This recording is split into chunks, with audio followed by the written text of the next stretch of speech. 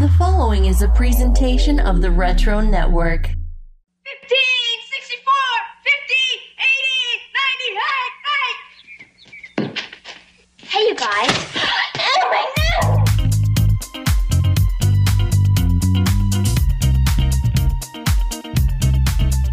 Oh, my no!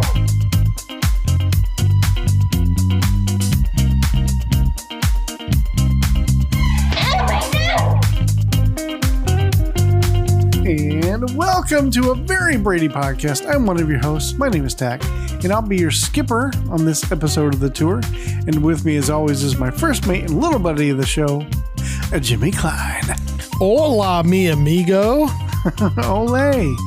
And on this podcast, we celebrate classic, iconic TV shows as we break them down one episode at a time. What we do, Jimmy, is, you know, Oh, I know. we take the episode, We do. we break it down, I can confirm that. and we glue it all back together, and then to itself, and then to another episode, Oh, and then another episode, and so on and so forth, and what have you, for it to just break down all by itself, all for you, the listener. even if we have perfume? Even if we have perfume, especially if we have perfume.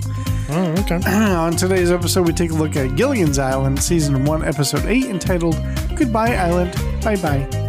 Bye-bye. Bing bong. If you haven't watched the episode, please feel free to stop the podcast and go watch it before continuing. You don't have to, but it might be a hell of a lot more funny if you do. Gilligan's Island is available to stream nowhere. Oh, For free, anyway. But it is available on purchase on Apple TV and Amazon Prime. Or you can do what we did and buy the series DVD box set, available now through our Amazon affiliate link on our website at averybradypodcast.com/shop. that way you can stream it from your DVD player. That's right. So, how was your week? It was not fine as wine, No? and it was not kind of chatty, Well, and why nobody is knows what I mean. That's because Ian was blowing everybody in Florida. Like, oh my God. he was just blowing everybody he could come across. Oh, jeez. Yeah. Wow. Sounds like a good time. I don't know about that, but okay. So you didn't enjoy it? No, I did not. I mean, my wife wasn't home at the time. You know, Well, that's, she was over at her mother's house. She was getting blown over there. Yeah. Yeah. I think I was getting blown more because I was closer to Ian, Yeah. like physically. Like I was closer to him. So she was on the other side of town. Yeah. So, I yeah. heard Ian made his way all around Florida. Oh, he worked his way across Florida, blowing everybody. Like, Jeez. damn. Even worked his way through Georgia and the Carolinas. No, just the Carolinas. I guess he skipped Georgia. I guess he don't like people in Georgia. But your old stomping grounds, Jacksonville. Yeah. Yeah, they got blown. Dang. Yeah. Yeah. I guess we should explain. We had a hurricane. But yeah, our hearts go out to Southwest Florida. They got nailed by Ian. Yeah, You know what I'm nailed saying? and They blown. didn't just get blown. They got fucked. Like my God. hard. You know what I mean? Wow. Yeah, there's some people down there that lost everything. So anybody in the that listens to us, I don't know what me and Tach can do, but if you think maybe we can help in any ways, just feel free to reach out to the show, or if you want, reach out on the Facebook page, because somebody in our little tiny community might be able to help or something. So Yeah. let us know. We'll do what we can. I mean, we don't have a massive reach, but we can try. Yeah. So yeah. For sure. Yeah. I mean, I was lucky. I unfortunately I did have 2 trees go down. My God. Like I'm talking feet from my front door. Like they went and hit the ground. Yeah. Did it cause any damage, these trees? No, they were just like 3-foot tall banana trees and that weighed like maybe 3 pounds each, but it's still, if that would have hit my car, it would have got my car like dirty. That's true. Yeah. And then I had some shingles on my roof snap a little bit, but the biggest thing was I lost power. Yeah. You know, That's no fun. so no, But then when the power came back, I was like, He-Man. I was like, I have the power. You know what I mean? So it was kind of cool. I have power. Yeah. And did you have like was because you took my cat? Was that like your little battle cat? Was she your battle cat? Yeah. I tried to ride around on him, but he kept like hissing at me and acting like I was doing, or her. She kept hissing at me and acting like I was doing something wrong. Well, she weighs like 8 pounds, so that's true. Yeah. Well, she hadn't turned into like the battle cat yet. So, well, that's on her. Then she should have turned into the battle cat. That's supposed to happen when you point your sword at her. And she's supposed to go cower like meow, and then she turns. My wife still yells at me when I do that. She's like, "Oh my god, go put some clothes on." You come out of the bathroom. I am power. You pointed at her. Stop. Put your sword away, damn it. But yeah, last night it was about 10 o'clock, 10:30, something like that. This isn't the sword. This is the hurricane again. Okay. About 10 or 10:30, our power went out and the storm was still over. Ian was still over on the West Coast blowing people over there. Yeah. And so I told my wife and kids, I was like, let's get in the SUV. We always take the car, but I was like, let's take the SUV and I'll drop you off at your mom's because her mom still had electricity. Yeah. Ours had just went out. And so they went and hung out over there. Her mom never lost electricity. That's good. And I stayed with the dog and the cats and the reptiles. Because the captain goes down with the ship. Hell yeah, he does. That's right. Do the dad thing. That way my wife and kids could be comfortable and air conditioned and have warm meals and apparently their cell phone reception didn't work, but cold drink if they want it, and Wi-Fi, and be able to watch Netflix and not have to worry about their phone dying when they're playing on it too much and watching Channel 2 News. Sorry, what? So you're kind of like a castaway. Kind of like a castaway, yeah. Yeah. Yeah. Cast away from my own family. Oh, wait a minute. Hold on. I gotta really milk this and make this more dramatic than what it is. Oh, okay. I was like a castaway. A castaway from my own family. Oh. I mean, I didn't have electricity. Damn. Or a microwave. I couldn't even heat up some oodles of noodles or cook up some black tar heroin. No. Yeah. I mean, I couldn't even watch Netflix or YouTube without worrying about my phone dying. Yeah. Jimmy. Yeah. I had no idea. And I was over here enjoying power. I was sitting around going, hey, Megan. And then I realized nobody was going to answer tech. Sorry, I got emotional. I had no idea. Yeah. And here I am just sitting over here like a dick, enjoying power, watching Netflix. Well, no, listen to the music. This is the part where it's like building back up again. Oh, it's the So now's part. where you talk about where the power comes back, Yeah, so then what happened? Well, then I got my power back. Oh, good. And then my family came back home. Oh. Yeah. Did they say things like, Father, we missed you. We were so affrighted. They were excited to see the cat. Oh. But anyways, a lot of people in Florida had it way worse than I did. They were saying in Orlando, it was a once every 200-year flood. In one day, they got 16 inches of rain. Yeah, that's crazy. There was a lot of flash flooding. God. I mean, I don't know if any of you out there have ever visited Orlando, but they said all the roads around Orlando Airport were flooded. Like, that's crazy. Yeah. Those are highways. Those are major roads. Yeah. St. John's River runs from the Everglades all the way up to Jacksonville, and it's flooded. It's overflowing its banks and everything. So, yeah, they're going to have a lot of cleanup for a long time. That's a lot of shot vacs and paper towels, Indeed. I think I heard the total was $30 billion worth of damage, I think. Damn. Yeah. That's crazy. That's whack. Yeah. So, yeah. But anyways, on to more important pressing news. Okay. Mr. Pickle's out of quarantine, and he's back with the other snakes. Oh, yes. Good. So I love that that's for him. obviously more important. Yeah, I love that for Mr. People. Yeah. Oh, good. So that's cool. Good job. Good job. Speaking of that, by the way, with the whole good job thing, and then we did a shout out to my sister. You know, she was like, I listen to the podcast. I feel like a celebrity. Oh, celebrity. Oh. I really got to come up and visit. I haven't seen your sisters in so long. I know, right? I remember, like, when we lived in Illinois, one of the sisters, I can't remember which one it was, came to visit. Well, we lived down the street from Janelle. We did? Because she was going to Milliken. Yeah. Yeah, because I remember she had, I want to say a car that she said she got from your grandfather, I think, right? Or your dad? I'm not sure. Because I remember it was a bigger car, like a Buick or something. Sounds right. But it was a stick. Right. But it was a stick shift. I'm like, they make this in a stick shift, and she's like, well, obviously.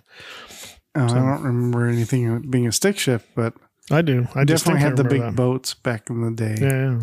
So neato. Yeah. She lived around the corner from my girlfriend. Fun. Yeah. All right. Well, with that, let's go ahead and take our first break, Jimmy. Let's run.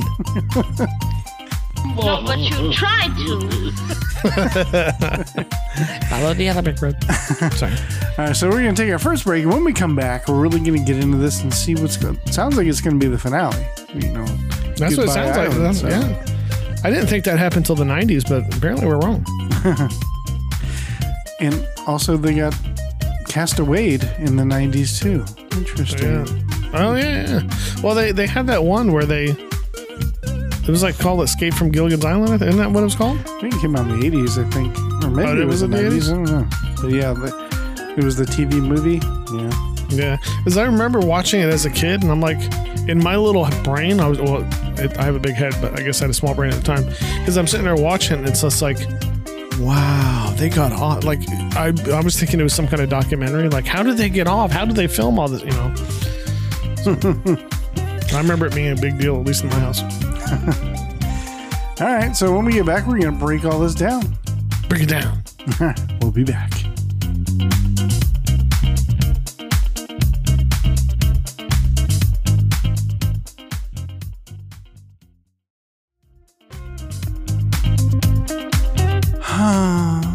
Something wrong, Tach?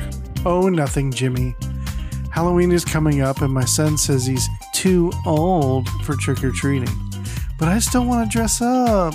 Okay. Have you checked out HalloweenCostumes.com yet? What's that? What do you mean, what's that? We went over this last year. We did? Yes, HalloweenCostumes.com. It has the biggest and best selection of Halloween costumes, accessories, and decorations. No, but I don't recall. The biggest and best selection means over 10,000 costumes from your favorite pop culture properties in comics, video games, movies, and television. I got nothing. The best selection means costumes that fit anyone. Parents, kids, couples, groups, plus size. Ooh. Even sexy costumes. Ooh la la. Okay, yeah, I remember now. Now you got it. Oh, and you know the Retro Network is all about them ugly Halloween sweaters. Yeah, I remember now. But I want something new. They have stuff that's new. They got brand new designs for 2022. See, look. Oh, wow. Like Beetlejuice, Trick or Treat, and Hocus Pocus. Those weren't there last year. And Marty McFly, Ghostbusters, and Mr. Potato Head. Those weren't there last year either. I know, right? So, do you think they have, like, sexy Hocus Pocus? I don't know. Maybe. Dude, that's going to get me so much candy. My son is going to be peanut butter and jealous, and I'm not sharing any of it. What was that? Nothing. So click on over to HalloweenCostumes.com using the promo code link in today's show notes and save 20% off your entire order now through October 31st, 2022. HalloweenCostumes.com, the only place you need to shop this Halloween season. So do they have like sexy Mr. Potato Head? What is wrong with you?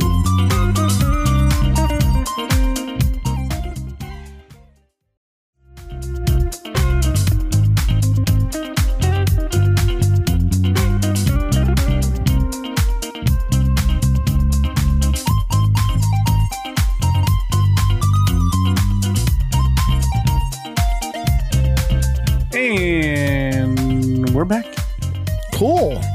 All right, so we got Gilligan's Island, Season 1, Episode 8, entitled Goodbye Island. Bye. Bye-bye. Let's get into this. Facts about the episode. First aired on November 21st, 1964. Oh, 8 days before my birthday. Well, I guess 10 years and 8 days before my birthday.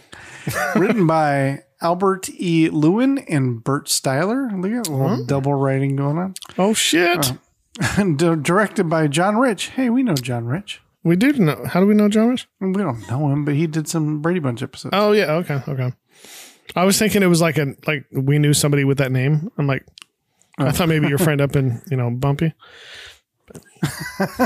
No. So according to IMDb, asked to make rope out of vine, Mr. Howell calls himself Little Old Vine Maker Me. This was a reference to the 60s TV ad campaign for Italian-Swiss Colony Wine. Oh. Ludwig Stossel played the winemaker, but Bacchus dubbed his popular catchphrase, that little old winemaker me. Oh, look at him. Mm-hmm. They keep doing a lot of these commercials and stuff on here. The professor addresses perhaps the most famous joke about the series.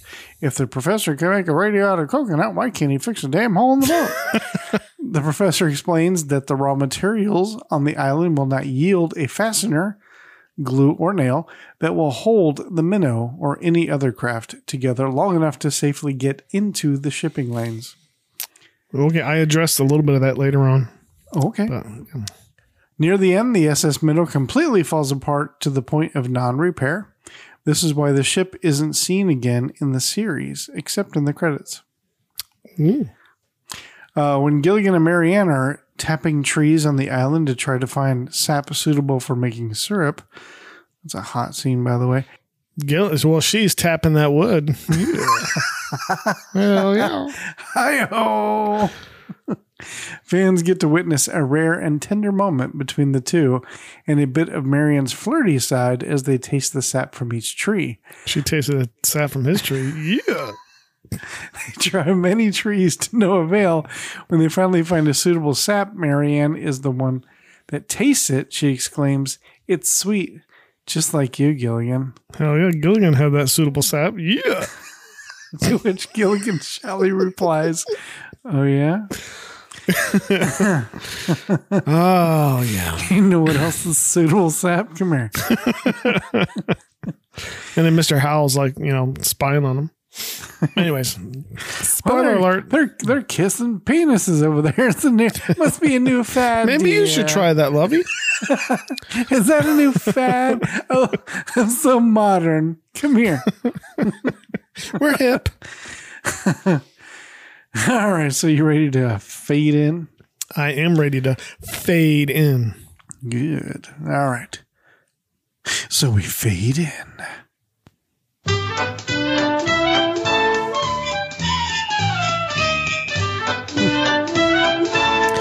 Scene 1. Our story opens up on the beach. Oh, okay. The professor stands near the minnow as Gilligan is on his knees blowing. Hell yeah. A fire. Oh. He blows and call blows. him Ian. He blows and blows with all his might. The professor says, "That's it. Hell yeah. You're doing a great job." Hell yeah. Oh, yeah. Oh, shit. Look up at me. That's it. If you know what I mean. Spit on it. Just a little bit more, Gilligan. Uh-huh. Good. That's fine. That's fine. Gilligan, now out of breath, starts to hyperventilate as he gets back to his feet. The professor uses some island-made grabbers to grab a nail from the fire. As he inspects the nail, the professor says, "There, that ought to do it." The skipper, Marianne, and Ginger walk up as the skipper says, "How are you doing with the nails, Professor?" The professor said, "Well, you came here too soon. I was just about to you meant." The professor says, "We'll know in a few minutes, Skipper." Boasting about his island-made nail, the professor says, I made this from that outcropping of ferrous oxide I found?" Oh. Gilligan says, "Looks good enough to get rusty." The professor sets the hot nail down on a rock to cool and walks back over to the fire.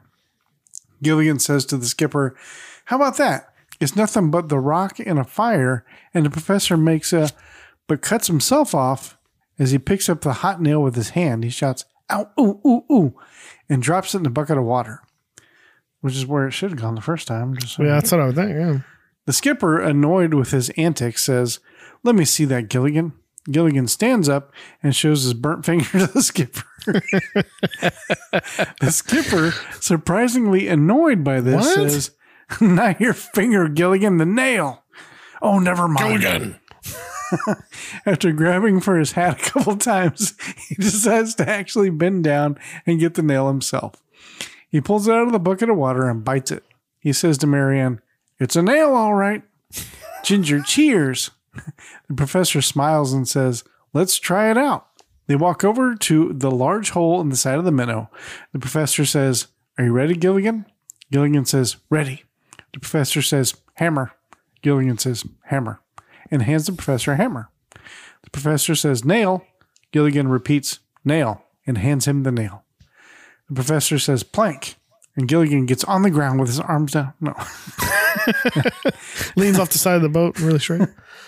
Gilligan repeats, "Plank," and hands a plank to the professor. As the professor takes the plank from Gilligan, Gilligan says, "Ooh, splinters, ooh, ooh." Ginger takes his hand and says, "I'll take it up for you, Gilligan." And she starts sucking on his finger. No. After wincing a couple times, Gilligan says, "No, it's all right, Ginger." Ginger says, "I'm pretty good at first aid. I used to go with a doctor." Gilligan looks at her and says, "No kidding." Ginger says, "Well, actually, he was kind of a part-time doctor. He practiced medicine at night so he could pay his way through medical school." Ginger jumps for excitement as she says, "Ooh, I got it." Gilligan smiles and sticks his finger in his mouth. The skipper and the professor now hold up the plank to be nailed to the minnow. Skipper says, "Okay, folks, this is the big moment. Keep your fingers crossed. If this nail works, we can leave the island." As the skipper holds the plank in place, the professor puts the nail in place and gets ready to hammer it. As he swings the hammer into the nail shatters into 1,000,000 pieces. Yes, Jimmy, 1,000,000 pieces. I paused and counted. Oh, damn. Okay, I was just about to ask that. Really Somebody's on their toes. The professor, disappointed, just drops the plank. Gilligan, not thinking too outside the box, says, "Maybe we need a softer hammer." The skipper, not liking Gilligan's wisecrack, jumps at him as if he's going to give him the old "what for?" Gilligan just shrugs. Why is that? See, I had misinterpreted. Excuse me, I had misinterpreted. I thought it broke a hole through the wood.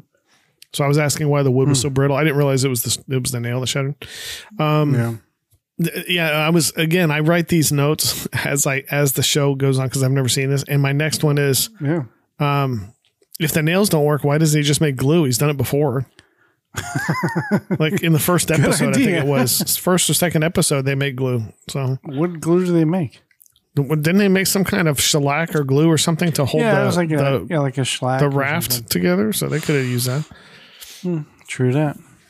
Why you do that? But I think Gilligan's idea about a softer hammer isn't bad, right? Like that makes some sense, doesn't it? Yeah, to forge a hammer on a desert island, that makes total sense. They have hammers. He literally was holding a hammer. No, I know. I thought you meant like a soft hammer, like a spongy hammer. I'm like, yeah, just fabricate a new hammer tack. Yeah. This is Minecraft. Spongy. That works that way. Yeah. But I mean, I see what you mean though. Maybe he just hit it too hard. Right. Just tap-a-roo, you know? Yeah. Did we learn nothing from Happy Gilmore? Right. Apparently not. It's like, it won't come out for 30 years. All right.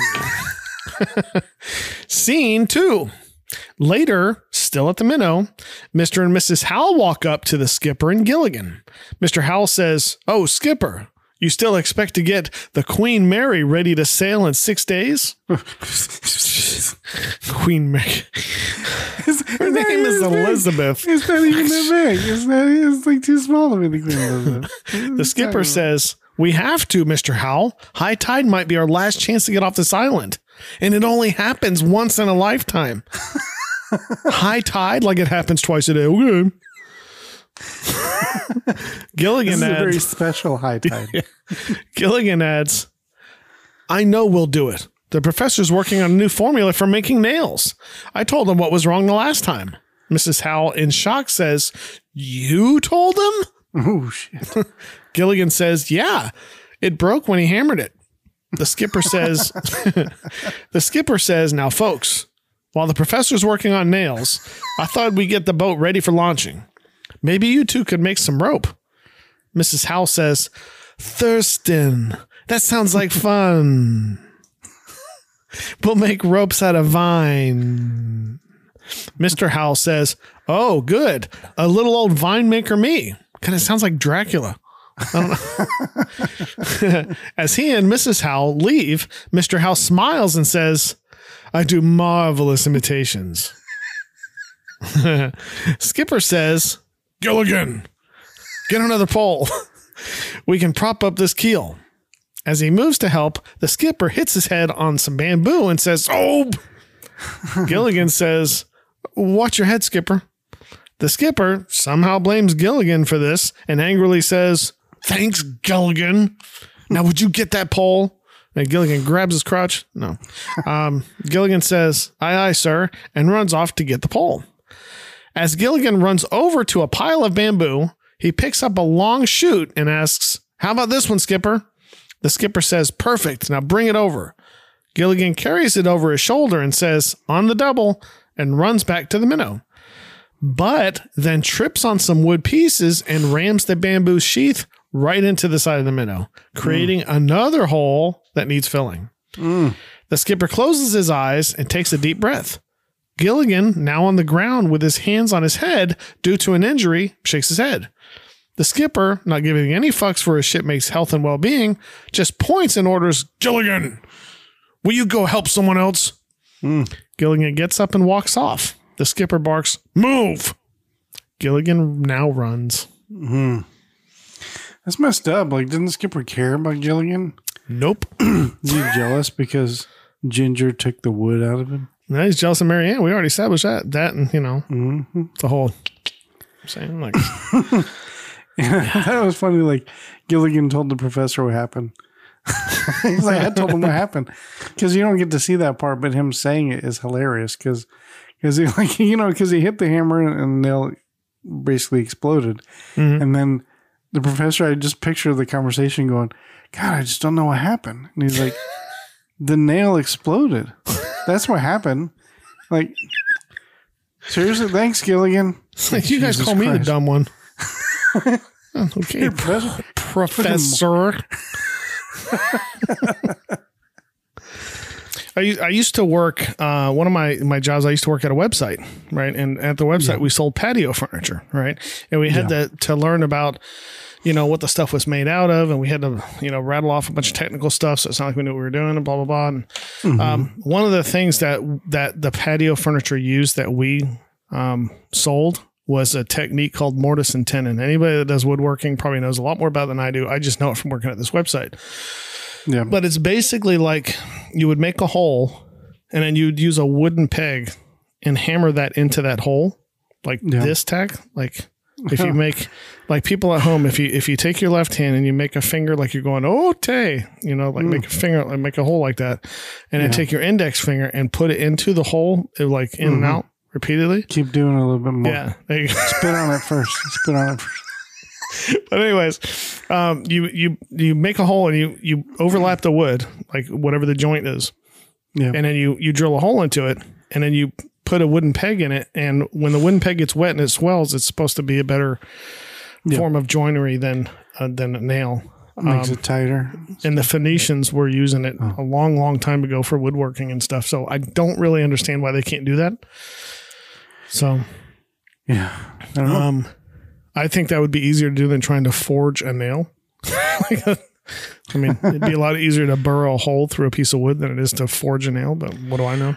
Right. This is what in the Navy we refer to as nuking out the problem. So you're thinking too hard. I am? It's just not you. I mean, them. Like the professor. I see what you're saying. Nuking out the problem. He's, you know, and it's just like, well, if we break it down, let's do some calculations here. Like you can easily just do it like this. Like that's the easiest way to do it. Did you see how easily the bamboo went through that wood? The hull? Yeah. Like, I don't know that I would use the wood, use the boat at this point. Like, it should not have been so fragile that a bamboo pole punched a hole right through it. Right. I mean, I'll give you that the bamboo pole probably is stronger, but like just a guy tripping shouldn't cause a hole. Yeah. I mean, if I didn't know better, I would think that wasn't a real boat tack. I would think that's just a set piece. I know, crazy. I know. Shut your whore mouth. I'm just saying. We say it like it is on this show, folks. We're not afraid. We'll say it exactly how it is. And I will say it while I put my hand up in here and snap my fingers like this. And I'll even wiggle my neck. I don't care. With the hole as high as it was, the Gilligan accidentally put in, like, you wouldn't even really have to worry about that one. You don't have to patch that one. It was too high. Yeah, that's true.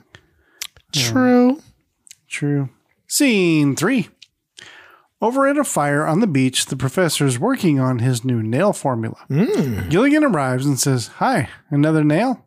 Hey, guys. Whoa, big gulps, huh? All right. Well, see you later.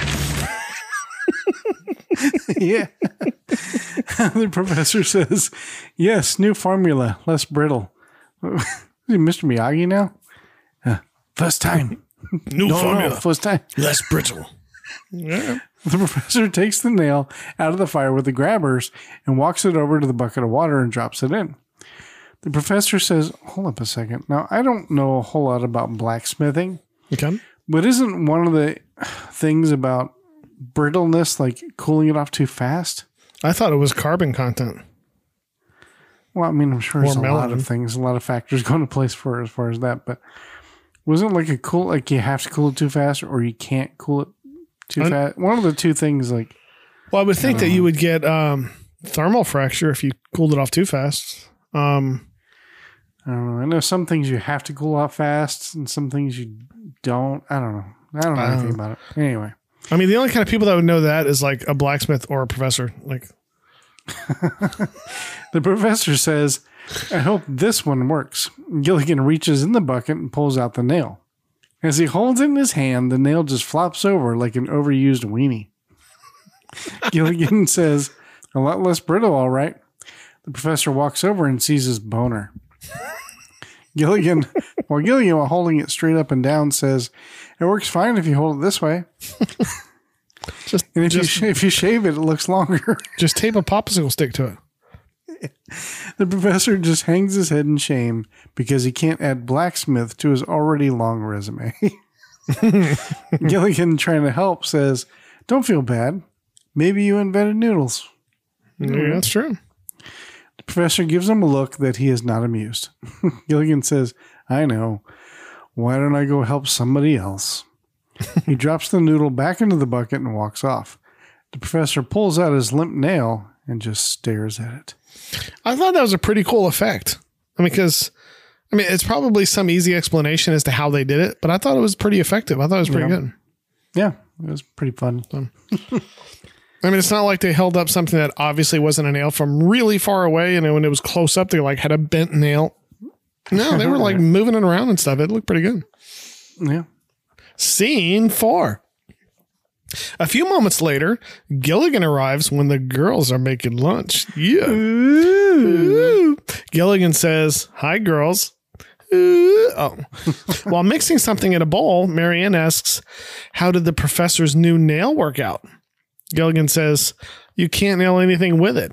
Viagra won't be invented for another 25 years. It's so weird that he said that. That is. You know what that deserves? Hi-yo. Oh.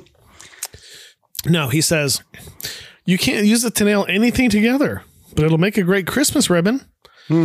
Marianne says, "Oh, we'll never get off this island." She didn't say it like that. That's all happy. That's how she thought it in her head anyway. Yeah, right. Yeah. Marianne says, "Oh, we'll never get off this island." Ginger says, "Don't talk like that.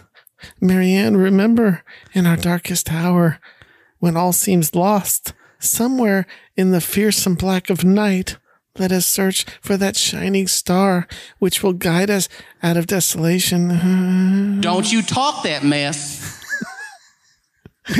Gilligan in shock says, "Gee, That was a beautiful speech, Ginger. Ginger smiles and says, it's from a movie I was in. Gilligan asks, what was the title? Ginger says, that was the title. Gilligan's eyes get big as he says, oh. Marianne says, Gilligan, would you get me some more breadfruit for this batter? Ginger says, oh, I'll get it. Gilligan can help you with the pancakes. Gilligan, surprised, says, pancakes? He then dips his finger in the batter and tastes it. Marianne says, damn right. No. She says, sure. I mashed up some breadfruit, put in coconut milk, and wild duck eggs. Funny how they're all about them duck eggs now after I said something last week. All right. How's it taste? Gilligan thinks after he tastes it and says, like breadfruit, coconut milk, and wild duck eggs. Marianne, as she continues to stir her batter, says, if we only had some maple syrup. Gilligan says, well, there's lots of trees on the island. Maybe one of them is full of syrup. Marianne says, good, let's go look. She puts her batter down and walks off with Gilligan in search for some syrup. Yeah. Hell yeah. So I guess their food issues are figured out. I guess. I know it was such an issue last week. Yeah, right. And I put down, oh shit, they're going off into the woods together. Yeah. That's either going to end up like Friday the 13th or like porn, whichever you watch. Right. What is breadfruit? Is that like when you put jam on toast? Like fruitcake, maybe? I have no idea. Apparently, it's plentiful wherever they are, I guess. Okay. Another thing, too, I just thought of is because they had Emily the duck last week. Yeah. But, like, and now they have a bunch of duck eggs? Apparently, they got enough to harvest duck eggs. Yeah. What happened with Emily at the end of the episode? She flew away. Yeah, she flew away, so she's gone. So there's plenty of like ducks. There's like tons of other ducks all over the island now. Apparently, yeah. I guarantee they haven't put a message on to any one of them ducks. How much want to make a bet? Right, exactly. Like, oh, there here. goes our message. We forgot to put a message on. Oh well, we have like guys. We got like 30 more ducks here. Like, I know, but it was Emily who was supposed to do it. Yeah. Why don't we just give it on one? Because those are our egg ducks. Tack. Duh. What are they going to do? Give the message to the egg? Ass? Scene 5. After looking around, Gilligan spots a tree and says, let's try this one here, huh? Marianne says, all right. Gilligan pulls out a pocket knife and starts to dig a hole in the side of the tree. Once there's a hole, Gilligan puts his lips up to it and sucks on the tree hole. Oh, shit. He pulls away with a sourpuss. Marianne says, no good, huh? Gilligan shakes his head. Just then, the Howells walk through the jungle dressed in full safari gear. Mrs. Howell says, it was wise of you, Thurston, to insist that the boat be repaired. It won't be long now before we're home. Mr. Howell said, am I from Brooklyn? Yo, Mr. Howell. Mr. Howell. Oh, Mr. Carter. Oh. Mr. Howell says, and not a moment too soon. I've already missed 12 board meetings at 6 of my corporations. Or is it 6 board meetings at 12 of my corporations? Levy says, poor Thurston, you do have problems. Mr. Howell says, it is rather difficult being rich. If it weren't for the money, I'd rather be poor. They both just laugh. Mr. Howell says, I must remember to write that down. Mrs. Howell looks in the distance and asks, Thurston, what do you suppose those 2 young people are doing? We cut to Gilligan standing next to a tree while Marianne is bent over and sucking a hole in the tree with a sour puss on her face. Marianne says, ooh, sour. Gilligan says, yeah. Back to the Howells. Mr. Howell says, well, it's perfectly obvious, Lovey. They're kissing trees. Levy smiles as she says, must be a new fad. Oh, the younger generation. They look over, and Marianne is bent over again, sucking on another tree hole. Mr. House smiles and says, they do seem to be enjoying themselves. I think I'll have a go at it myself. Mrs. House smiles at her silly husband and says, oh, darling, you're so modern. Mr. Howell reaches over to the nearest tree and gives it a smooch. Mrs. Howell asks, well? Mr. Howell thinks for a second and says, there's a lot to be said for the old-fashioned way. Mrs. Howell smiles as they both walk off. So, they snuck off into the woods together for Gilligan to tap that. And Marianne put her mouth on some wood. Yeah. Hell yeah. Hell to the yeah. Gilligan knew what he was doing. Well, they knew what they were doing. We had this theory the whole time, man. This ain't no surprise to us. The only surprise is how freaking accurate we are. They're consummating their marriage, if you know what I'm saying. Yeah.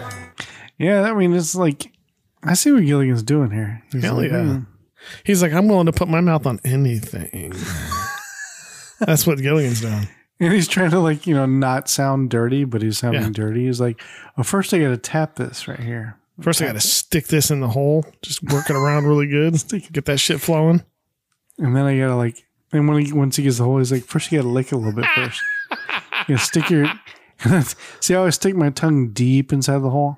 And then you get, you know, I forget, my mother was listening to this podcast. Well, obviously she's not educated in the art of trying to make maple syrup, Tech. Oh. She's probably one of these people who have a dirty mind and think we're talking about something else. It's true. Like, I was talking about maple syrup. I don't know what anybody else was talking about. Oh, we're so juvenile. It's good, isn't it? Scene 6. Back to tree sucking with Marianne. Marianne is bent over again with her lips firmly planted on a tree's butt. She sucks and sucks. She pulls away and says, it's sweet. And I didn't gag at all. She didn't say that. No. Gilligan says, yeah. Marianne adds, just like you, Gilligan. Gilligan, now feeling awkward, pulls out his pocket knife and cuts another hole. God, I thought that was going dark for a second.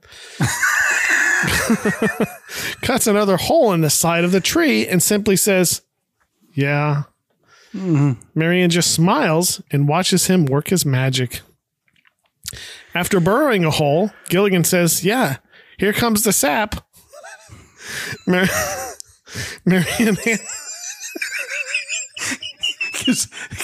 I mean, it's nice of him to let her know. It's really polite of him. It must be so loud in Canada. Just a bunch of guys out in the woods going, here comes the sap. Marianne hands him an empty coconut cup to pour the sap into. The sap pours out and fills the cup. Marianne sucking on the tree was kind of hot. Okay. I think our theory is true about her and Gilligan. Just saying. And I don't think sap comes out like that. It doesn't come out like you're filling up your coffee mug at work. Like, that's not how that comes out. But maybe I'm wrong. I don't know. But I thought I haven't had tree sap on my hand since I was a kid. Do you remember as a kid climbing trees? You used to always get tree sap. Well, yeah, because anytime a tree limb broke, it started squirting out like a water hose. Of course. Obviously. Like squirting in our faces and stuff. Yeah. You're like, oh, tree sap. Yep. Getting all sticky. Why are you so sticky every time you come home? Because I was out with Jimmy. Wasn't that your nickname in high school? Sticky Icky? Sticky and confused. Scene 7. Later, back in the minnow, Gilligan and the skipper work on the minnow as the professor continues to perfect his nail formula. Ginger walks over to the professor and asks, how's it going, Professor? The professor pulls out a new nail from the fire with the grabber tool and says, Oh, well, I'll have to wait until it cools before I try it. As he walks over to the bucket, his hands shake and tremble as he drops the new nail into the bucket of water. Ginger says, I think it's amazing that you do all those experiments with such shaky hands. The professor says, well, they weren't shaky until a second ago. Ginger, now feeling some concern for the professor, says, oh, maybe it's the heat or something. She feels the professor's forehead for fever. The professor just ignores her and says, hey, Skipper, this nail is ready. Skipper yells from the minnow, good, bring it over, we'll try it out. Once again, back at the hole in the minnow, the skipper holds the plank and the professor readies the nail. Just as he's about to hit it with a hammer, he looks at everyone as if to say, here goes nothing.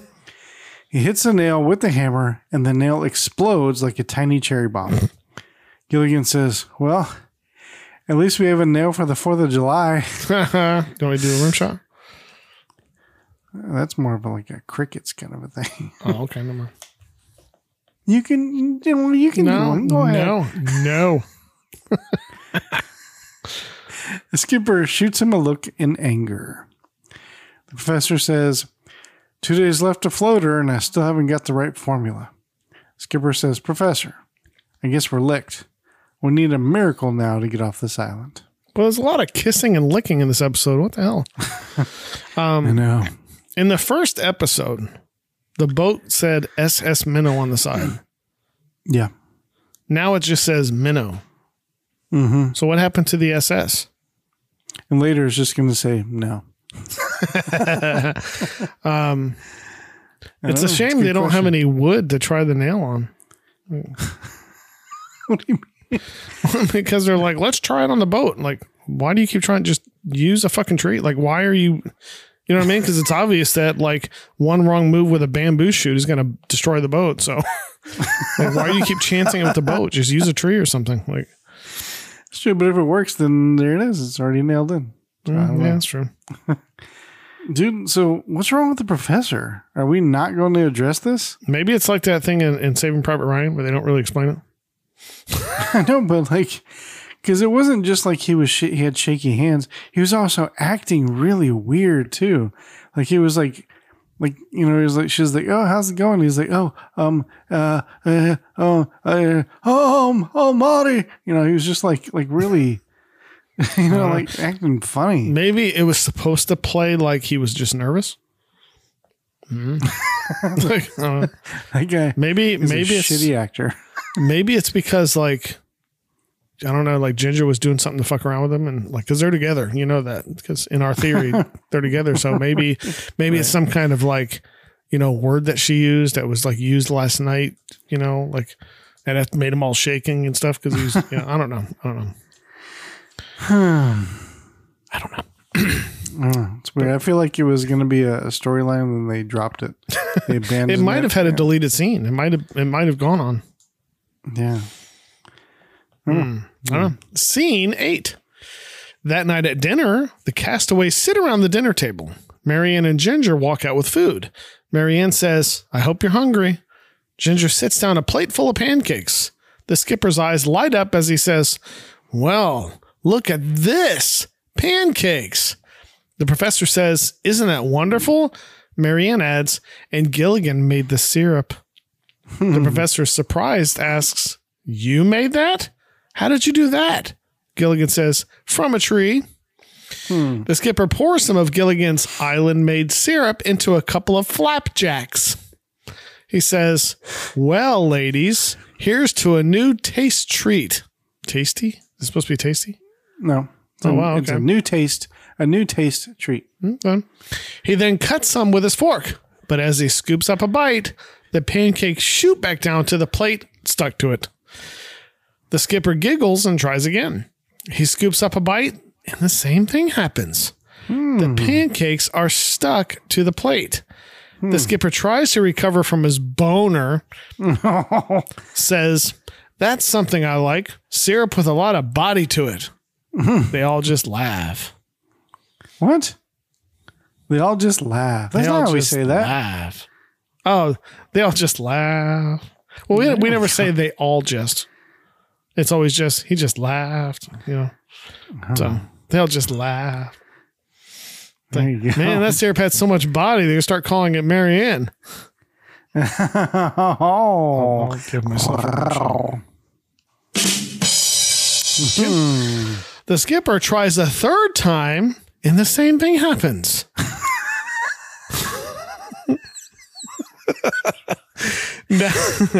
now Let me try it again. Now, that's a strong pancake. Because sometimes when I just pick it up normal, it breaks apart. This is like being pulled back down to the plate and it's not even breaking apart. Now, like most heavy people like us, Tach, we get annoyed when we can't eat. This is true. Yeah. He says, what are these pancakes? What are these, pancakes or yo-yos?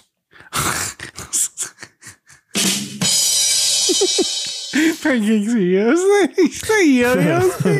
The others at the table are having the same issue. Mrs. Howell says, I can't cut this.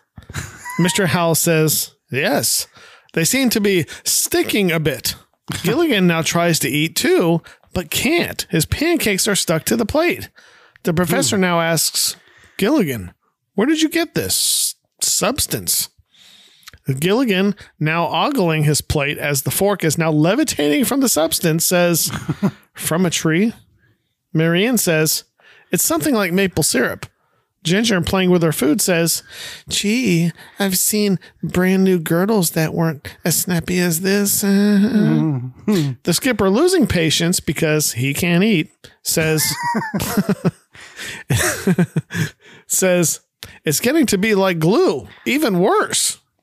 The professor now observing his plate as he says, yes, it certainly is. It's setting like, do you say cement or cement? I say cement. Okay, I say cement. It's setting like cement.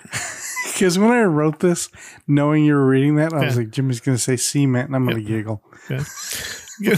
Gilligan, while looking at his fork and pancakes levitating from the hardened syrup, says, sure is. Gilligan then hits his fork and it boings in midair. The professor inspects the substance a little more, then says, I just wonder. Come on, follow me. The professor jumps up from the table with his plate and takes off. The skipper, Gilligan, and Marianne follow. Mrs. Howell says, really, Thurston, such manners, eat and run. Oh. Mr. Howell says, positively vulgar. Man, that's a big meal considering last week they were going to starve to death. I don't know. Damn. All of a sudden, they get all this extra shit. She's making up new stuff, making batters and stuff. So you know what we need? We need salad dressing. Let's go find some vinegar. Like, what the fuck? Like, you didn't even have water last week. We have eggs. Let's make mayonnaise. And with right? mayonnaise, we can make all kinds of sauces. It's like, who wants margaritas? Like, where are you getting ice from? What the fuck are you talking about? Tonight I'm making fajitas, the margaritas. We're going to have Taco Tuesday. Oh, Jesus. Scene 9. Down at the lagoon, the professor jumps in the water. He dunks his plate of pancakes in the water and says, it works. It works. It's waterproof.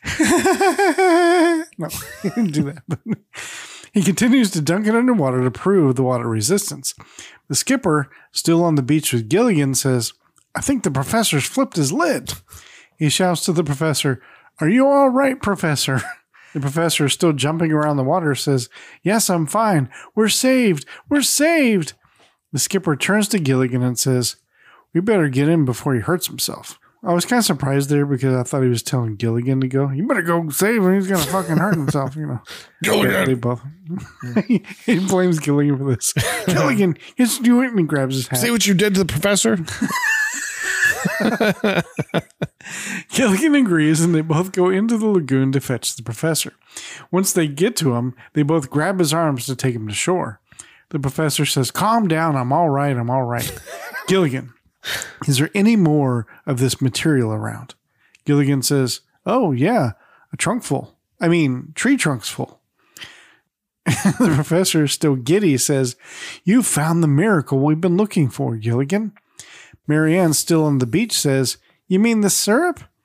The professor says, The exactly. what? Syrup? I said the syrup? Oh, I say syrup. Okay. Syrup. Because you're like the syrup? Like syrup? I say syrup. Oh, okay. But I mean, syrup is probably correct. I don't know. We're learning so much about how each other talks.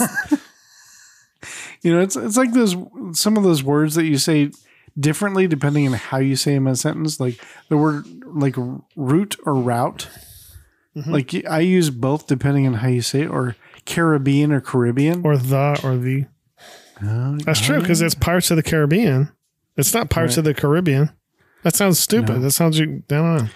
But if you say, hey, I'm going to go sail out into the Caribbean, exactly. That makes sense. If you were saying, I'm going to sail out into the Caribbean. What? I feel like Caribbean is like an area of the world. Yeah. And Caribbean is like the body of water. Okay. That was a haiku. Dude. No, I don't know if it was or not. Just Anyway, Marianne, still on the beach, says, you mean the syrup? The professor says, exactly. It must be a combination of rubber. I missed him say this word. Is it chicle? Yeah, remember the gum Chiclets? Yeah.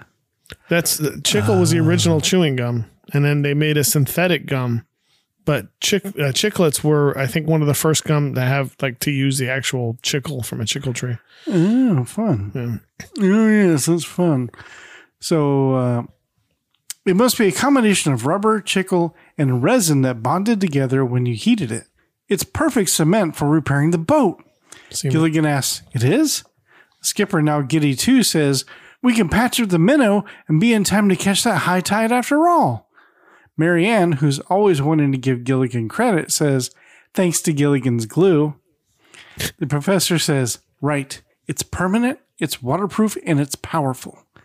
Gilligan adds, and it's fun to eat. No, Gilligan adds, and it kind of does. And it tastes good on pancakes, too. The three men all cheer with glee. So is the skipper really that stupid where he didn't know why the professor was so excited? Like he really couldn't put two and two together? He's like, what the fuck's wrong with him? Maybe he's gone crazy. Oh, he keeps shouting about how happy it is that it's holding shit together when we're trying to fix our boat. What the fuck? He must be crazy. You can't be that dumb. Like, I don't know. I mean, he did just jump off from the table and start running into the lagoon. And they're like, what the hell are you doing? And earlier, I'm sure Ginger probably told the captain, something's wrong with the professor. He's shaky. He's acting fucking weird. Oh, yeah. Man, that moonlight was bright, wasn't it? Had shadows and shit on the ground. It was crazy. Shifting in. Yeah. And it's strange how they had that waterfall and spent all that time digging a well. That was weird. I see it right in the background. Big ass waterfall. Yeah. I noticed it finally. I never noticed it before. You know, in that episode where they're digging the well, you know, they purposely couldn't use that shot. Because people would be complaining, what the fuck? There's literally a waterfall right behind them. Why do they need water so bad? Scene 10. The next morning at the Minnow. That sounds like a club or a bar. The Minnow. The skipper holds a plank as the professor brushes on the syrup. Just then Gilligan and the girls show up. Gilligan asks, how's it coming? Think it'll be ready? Do you think it'll work? Gilligan inspects the progress. The skipper says, just a moment. Would you step back a little? Thank you. A moment later, the skipper and professor pick up the plank and get ready to attempt to stick it to the side of the minnow, covering up the hole. The skipper says, well, here it goes. They place the plank on the side of the boat, and the professor gives it a good bang with his fist and says, now, we better let it set for a few minutes, skipper. Gilligan says, I sure am glad I did something right for a change. Marianne says, Gilligan, you deserve a reward for this. If you know what I mean. And I think you do. Hell yeah. She's going to bust out that Sleeping Beauty costume. What? No, never mind. Oddly specific. The professor tosses the plate of cemented pancakes to Gilligan and says, "Here, you better keep this. The Smithsonian Institute may want it." Gilligan, feeling awkward at all the nice things said to him, says, "Well, golly, thanks, folks. It's the happiest day of my life. I don't deserve all that credit. I want to thank those who helped me, Skipper, Professor, Ginger, but most of all, I'd like to thank you, Marianne, and her quote-unquote pancakes." Oh, sorry. Hell yeah. I ruined the moment. And Ginger says, this is Ginger. "Gee, Gilligan, you make me homesick for Hollywood and the Oscar Awards." The professor says, "That patch ought to be about ready now, Skipper." The skipper grabs his hat on his head and says, "Let's find out." The professor and the skipper both grab onto the plank. They try and budge it, but it won't budge. The professor declares, "It's permanent, absolutely permanent." They all cheer, but not with glee. They just cheer. Yeah. The skipper says, "Girls, start packing the provisions. Tomorrow at high tide, we shove off for home." Marianne jumps for joy and says, "Well, hurry, let's go pack," and runs off. Ginger, right behind her, says, "Wait, here I come." Marianne's like, "What? I can't hear you. You need to talk louder." The professor says, "Skipper, I'll be right back." And he runs off too. He saw Ginger leave and he's like, "I got shit to do. I'll be right back." Yeah, thank God for her pancakes, quote unquote. Now, Gilligan, let's see what you did there. Hell yeah, Gilligan knows what he's doing. All that tree sucking and shit.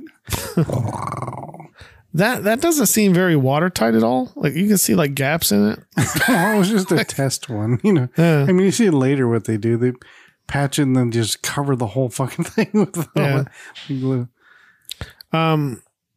So I don't understand. When the tide comes in, it's going to flood the entire beach. Well, I assume just up to where the boat is. But that sand is completely like dry. Well, I mean, I don't know. I mean, it's been sitting in the sun all day, so I mean, yeah, but that's not enough to dry it to a powder like that. You've been to the beach. You've been to the beach, right? No? And also, I looked it up just to make sure I was right. And the tide changes every 12 hours and 25 minutes. So it's not like it's been sitting that long. Why? But I still don't get it. Why is it their only opportunity? No, fuck that. It's got to be the second high tide on Tuesday. Why? What the fuck matter? What does it matter? Because it's the highest tide, Jimmy. I don't know. If you miss it, there's going to be another one in 12 hours. It really doesn't matter. Right. Scene 11. Meanwhile, Gilligan dips his finger into the compound and tastes it. He then walks over to the skipper and says, "Skipper?" Skipper says, "Yes, Gilligan?" Gilligan says, "Well, sir, I was wondering, would you do me a favor?" The skipper, while kneeling down and looking at another hole in the minnow, says, "What is it?" Gilligan says, "It's a request from a friend, but that's not important now." No. He says, "Well, Skipper says, "Well, go on." Gilligan asks, "Well, can I help too, sir?" The skipper drops what he's doing, stands up and says, "Why, certainly you can help, little buddy. You're my crew, aren't you?" Gilligan says, "Yes, sir. Your whole crew. Yes, sir." Skipper says, "Now we're going to need some new brushes for the glue. Why don't you go out and get some palm leaves?" Gilligan salutes the captain and says, "Aye, aye, sir." Skipper salutes back with a big old smile. Hell yeah. I don't know why I said it like that. It's not a perverted.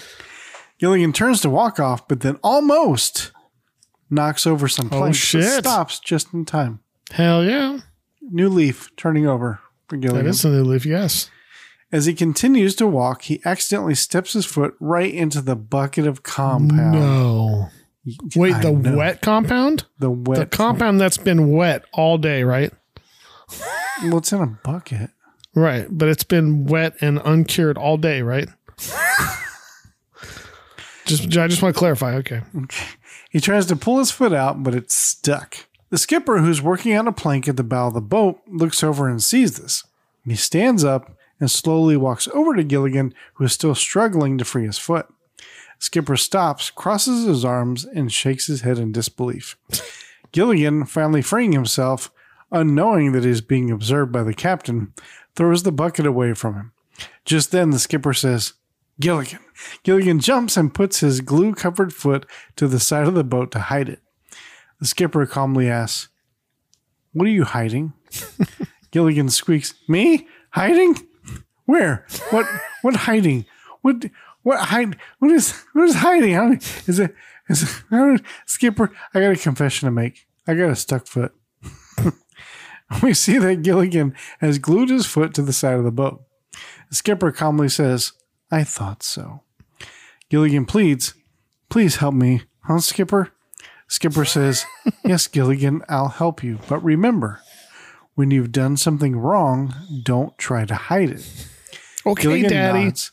Gilligan nods and says, "I'll remember." The skipper now grabs a hold of Gilligan and pulls him in an attempt to free his foot. But it's no use. He puts Gilligan back down and says, "Well, you've got to help too, Gilligan. Now put your hand on my shoulder." Gilligan says, "But..." Skipper interrupts and orders, "Put your hand on my shoulder." Gilligan does as he's told and puts his hand on the skipper's shoulder. But just then, the skipper realizes what has now happened. What's that? The skipper asks, "Did you have glue on your hand?" Gilligan nods. The skipper now grabs Gilligan's arm and tries to free his hand from his shoulder, but it's no use. After a couple of pulls, the skipper realizes something else. He looks at Gilligan, and the two of them say together, "On the sleeve, too." Skipper just nods in disappointment. So, how is Gilligan helping the skipper doing Gilligan a favor? What do you mean? Because he's like, "Will you do me a favor? Can I help you?" Like, that doesn't make sense. Like, Well, because he never lets him help. He's always like, "Go fucking find something else to do, you but piece of then shit." he's always ordering him around. True. But it kind of reminded me of like little tiny kids, like 4-year-olds, would come up and be like, "Dad, can I tell you something? Mm-hmm. You know what?" You're like, "What's that? Can I have milk?" That's not okay. That's kind of how he was talking. He was acting like a 3-year-old. Anyways, so I'm just confused. If the compound hardened that fast with the wood, Yeah. why is it still wet in the wooden bucket? Well, it's like all together. It's like paint. Paint dries when you put it on the wall, but it's not going to dry in the bucket. I guess, but it just doesn't make a whole lot of sense to me. Because there's a lot of it. I don't know. It's like super glue. Like if you get super glue on your fingers, it sets but immediately. It's not setting in the bottle, though. Right, because it sets in contact with air. Oh, I don't know. But yeah. Anyways, I love the ADR to explain why they can't take off their shirts. You know what I mean? Did you notice that? Because there's a line where they're like, and through the shirt, and you could tell they were in a studio when they recorded that. Right. There seems like there's a lot of ADR like randomly throughout In this every episode, yeah. I don't know. Maybe it was just too noisy with the wind on the beach. Maybe. I don't know. Yeah. I thought it would have been funny if he would have like scratched his balls or like patted Gilligan on the ass or something. That just would have been hilarious. I kind of wish they would have done that. Like if he had an itch, and like did the pinch and roll and his hand was stuck. Like, damn it. It's a pinch and twist. Yeah. Well, pinch and roll, pinch and twist, same thing. It depends on if you're in the Midwest or in Florida. So. I know. I hear everybody up here going pinch and roll. Like, what is that? I mean, the pinch and twist? roll. Okay, get the fuck out of here with pinch and roll. Why don't you just go back to 7-Eleven, loser? You get your pop. Drink your pop and pinch and roll. Women have no idea what we're talking about. No, we don't. And if any women out there know what we're talking about, kudos to you. I bet. Who of our quote unquote friends of the show you think know? Well, Jim Larison obviously knows, but he's a guy. Jim Larson knows. Something tells me Jenny knows. Jenny knows. Jenny knows because she watches enough sports. She knows what the fuck we're talking about. I feel. Hey, did you know our dynamic changed? By the way, we actually have more male listeners now than female. Really? That's weird. Mm-hmm. Yeah. So a lot of our listeners know about the pinch and roll. Yeah. or pinch and twist if you want to be in the Midwest. Yeah. Yeah, Jenny knows, and I don't know. I think Mindy might know too. Emmy Kate has no idea. Emmy Kate doesn't know. No. But that's okay. She'll learn. That's okay. Well, maybe I'm not going to teach her. But any guy around, just ask them what the whole pinch and twist is, and they'll be like. Yeah. And there's a few things that I guess I'm naive. I didn't realize every guy knew. It's just something that guys do. Like, we don't talk about it, that we don't sit through a class. Right. There's not an orientation for being a guy when you're 18. And like one of them is obviously, when you're standing at a urinal, you don't talk until you're over washing your hands. That's typical, right? Some people break that and make it really awkward. The other one is with different nods, right? Yeah. Like if you nod up, that means you know somebody and you're saying hi, right? If you nod down, that means you don't know them, but you're acknowledging them as a person, right? Right. Yeah. And if you nod to the side, that means either, hey, come here, I got to tell you something, or hey, check out that chick over there. That's true. So this is one of them too. Like what we're talking, the pinch and roll. It's one of those things that every guy does. And until you talk about it, you're like, oh, I didn't realize every guy did that. Holy shit. Okay. Like nobody teaches it to you. So, right. I remember when I was a kid, this is what I'm going to just to explain to you what my mother saw. So we arrived somewhere and I was probably like 7 or so. And we arrived somewhere. I jump out of the car and then I do a complete, like, bend my knees and do a complete squat down to the ground and stand back up.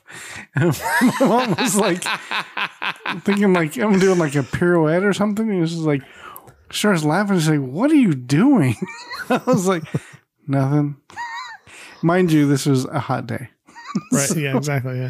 Any guys know what that is? Write into the show and see if we won't read it on the air if you don't want us to, but write into the show and see why any guy would kneel down and like do like a pirouette down to the ground and back up. Yeah. like a curtsy. We'll call it that. Yeah, we'll call it a curtsy. We'll call it a sticky curtsy. That's what we call it. We're going way off on a tangent here. Wow. So many guy things though that we don't talk about that we all do. Like it's so weird. I know. It's good times. Yeah. All right. Scene 12. The skipper now tries to pull with all his might, but it's not working. The skipper says, that glue went straight through my shirt. That was the line I was talking about. Yeah. He tries again. He says, all right, come on, Gilligan. They both pull together to free themselves. Finally, Gilligan's foot comes out of his shoe and they both go tumbling to the ground, but still stuck to each other. Mm. The skipper, now losing patience. Oh, here's a fucking surprise. Hulks out and tries to get to his feet, but accidentally puts his hand into the bucket of glue that Gilligan had thrown earlier. He shakes it off his hand and all over Gilligan's back. Gilligan says, hey, you're getting it all over my back.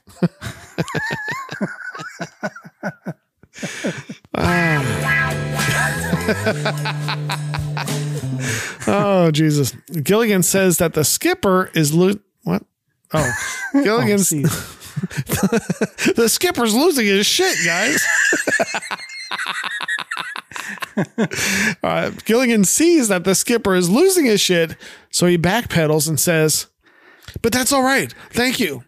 The skipper, with an evil look in his eyes, says, that's very nice of you. Gilligan says, you're welcome. The skipper says, let's try and get up. Gilligan tries to quickly get to his feet, but the skipper angrily says, together. They finally make it to their feet with their hands still glued to each other. Once on their feet, Gilligan heads towards the minnow. The skipper stops him and asks, what are you doing? Gilligan says, I got to get my shoe. The skipper says, never mind that. Gilligan, hopping around on one foot, says, right, I don't need my shoe. Gilligan begins to hop in the other direction. The skipper stops him and asks, where are you going now? Gilligan says, I'm going to get the palm leaves like you told me. The skipper, now madder than hell, says, Gilligan, will you get back here? And he jerks Gilligan off the ground. Oh, sorry. Yeah. Sorry. That's something in my throat. Anyways, the skipper jerks Gilligan off the ground and they both fly into the side of the minnow. Now with Gilligan's back stuck to the side of the boat and dangling off the ground, Gilligan, trying to find the silver lining, says, well, at least I'm closer to my shoe. Mm-hmm. The skipper gets angry and says through his gritted teeth, Gilligan, we have to be calm and logical. Now let's think. Gilligan repeats, right, think. While thinking, Gilligan places his elbow on the side of the captain's shoulder and rests his head on his hand. The skipper looks over at him. Gilligan now realizes he just glued his hand to his face. Mm-hmm. The skipper says, I've got it. What we need is leverage. Gilligan says, yeah. Why don't you grab a rail and push? The skipper says, good idea, Gilligan. The skipper turns to get a lever, but then realizes he can't move. Mm-hmm. They're both stuck to the side of the minnow. The skipper perseveres and stretches and reaches and grabs the side of the boat, but then realizes his hand is now stuck to the side of the boat. Skipper. He slowly just looks at Gilligan in anger. Gilligan turns away to try and ignore him. I know suspension of disbelief, but I still don't understand why it sets the moment somebody touches something. Like, it's so dumb. Super glue is like that fast, kind of? Not really. But I mean, if you put super glue on the table, yeah, it's going to set within like a few seconds. But if you fill a Solo cup with super glue, it's not going to set the moment you stick your finger in there and touch the table or something. Like, it's so dumb. Anyways. Yeah. Scene 13. The Howells now wander around as Mr. Howell says, Lovey, I wonder where everyone is. As they arrive to the minnow, Mrs. Howell says, oh, there's the captain and Gilligan. They see the two men are stuck to the side of the boat. Gilligan says, Mr. and Mrs. Howell. Lovey says, look, Thurston, they're playing charades.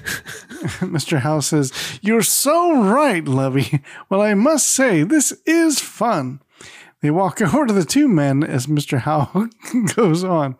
Now, fellas, don't tell me your Egyptian pictures on a tomb. Gilligan and the skipper both try to explain that they're stuck. Mr. Howell, still playing charades, says, no. You're Mount Rushmore. Presidents. The two men are just argue. Mr. Howell, we are stuck. Mr. Howell continues to guess presidents. Warren? Calvin? The skipper and Gilligan are getting irritated and yelling back, no, glue. Mr. Howell says, oh, yes, I see, Lovey. They're trying to give me a clue. Lovey says, I think they said glue, Thurston. I believe they're stuck. Gilligan and the skipper nod in agreement. Thurston says, good heavens, you're right. They are stuck there, by gum. Thurston chuckles, turns to Lovey and says, stuck by gum. Did you hear that, Lovey? Lovey says, oh, you're so witty, darling.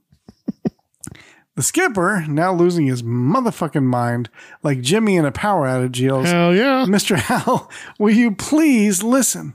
Will you do something to get us off here? Call the professor, call somebody, but get will you do something to get us off? The Howells agree. So the Howells start taking off their clothes. Right. The Howells agree as Lovey says, we'll get the professor. As they leave, Mr. Howell turns back to the stuck men and say, don't go anywhere. And they walk off to get the professor. Mm-hmm. They're so clueless and out of touch. That's awesome. I would love for them to like redeem themselves and actually contribute something. Like, how funny would it be if Lovey was like if she busted out some like insanely specific, like scientific shit that the professor didn't know, and then just almost like, you know, like she did it on accident and then they fell off of it. You know what I mean? Like, I don't know, like plans, like schematics for a boat. Why don't you do this and this and this? You know, how'd you know that? And she's like, well, you know, I do have a degree from Cornell, you know, or something like that. Like, what the fuck? I'm a mechanical engineer. Well, all right. That'd just be funny. It would be funny. So this is where we take our next break. Whew. So Gilligan and the skipper are stuck to the side of the minnow. Will they be there forever? No, Are they still there because now? next week it's a different episode. Oh. Will the minnow get fixed so the castaways can get off the island? Maybe. Will tree sucking be my new Pornhub search? Oh, like it's not already. We'll be back.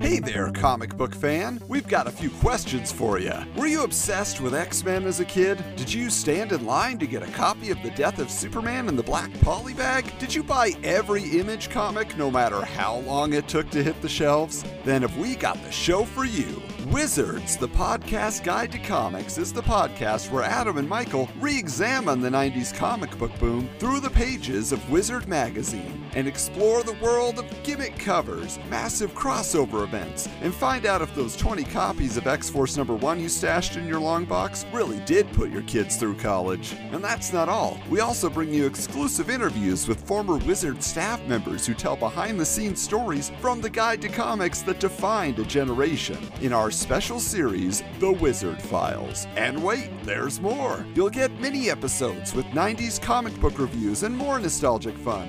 Wizards, the podcast guide to comics, is brought to you by the Retro Network every Wednesday. So subscribe today on your favorite podcast app. And remember to keep your books bagged and boarded.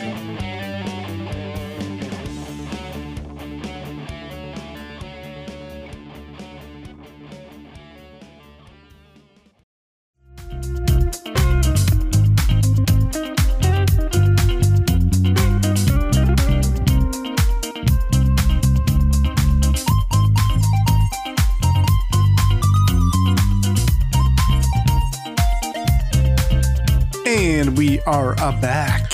Ooh, man. You know, I was reading when we were on break. I was doing a little research on the interwebs, and I saw that Josh Gad it looks like he's going to reboot Gilligan's Island or reimagine it, as NBC likes to say. So I got thinking about it. Like it says that it's going to have all the main cast members. It's going to have the skipper, Gilligan, Ginger, Mary Ann, and the Howells. So going through each one, like starting with Gilligan, obviously, I think that's what Josh Gad's going to play. But if you could pick anybody in Hollywood to play Gilligan, who would it be? Oh, wow. Like, who do you think would make a good Gilligan?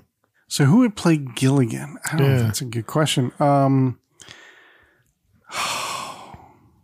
I know who I'm, you know how I'm horrible at people's names in Hollywood. Okay. I'm awful.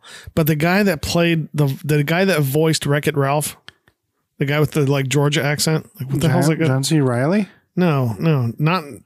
Oh yeah, I guess he did play Wreck-It. No, Fix It Felix. The guy that played Fix It Felix. Yeah. Briar or something. Something like that. Yeah. Yeah. I know who you're talking about. I think he would make a good Gilligan. He does the same character and everything as him, which is awesome. Yeah. But he started off on Conan, which kudos to him. That's awesome. Oh yeah, he was a page. Mm-hmm.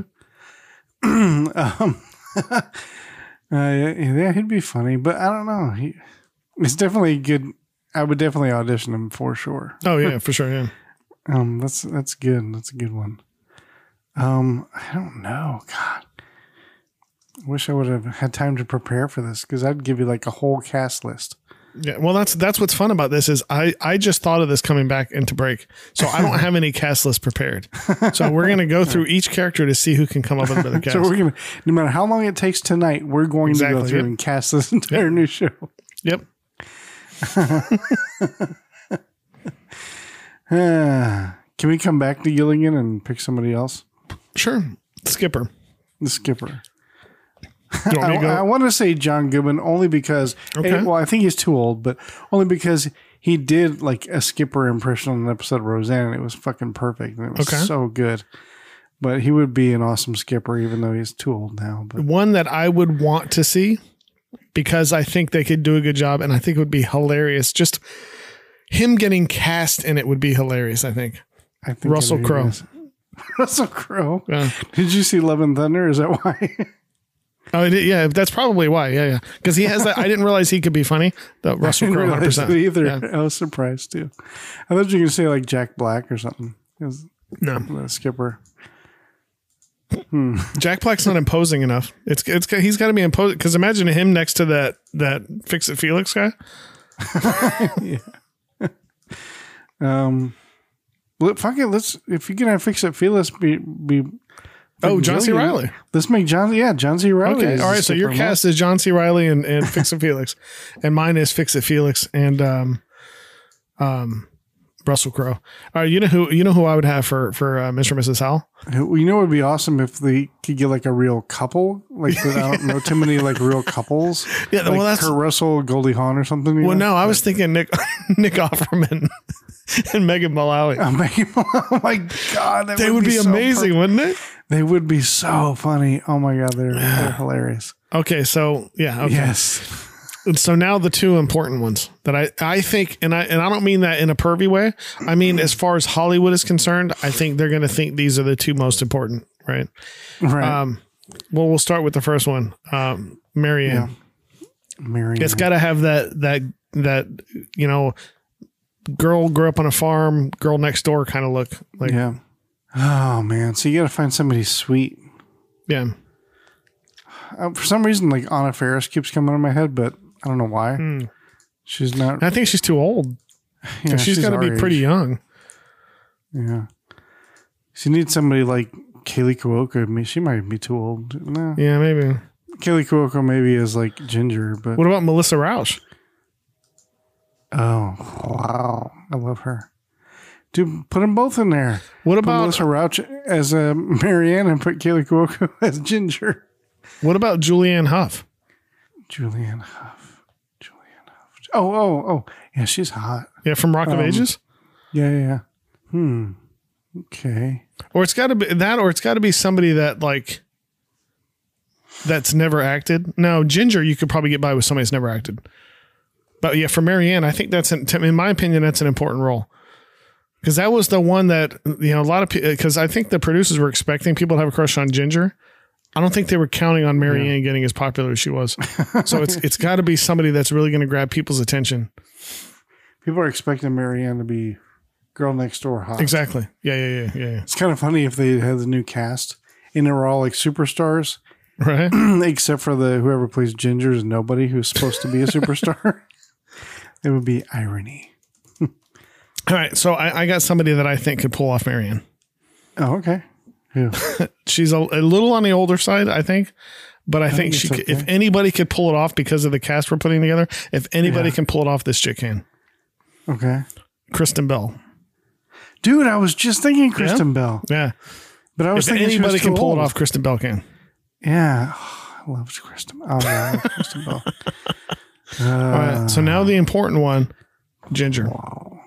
Ginger. Do you want, are we looking old school Hollywood, or are we looking just somebody that's attractive? Somebody looks like a rich Hollywood snobby bitch. What about Kate Beckinsale?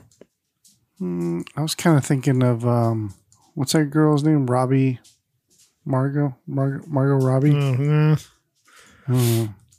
She's friends with Amanda Heard. I don't want to cast her in our make believe film.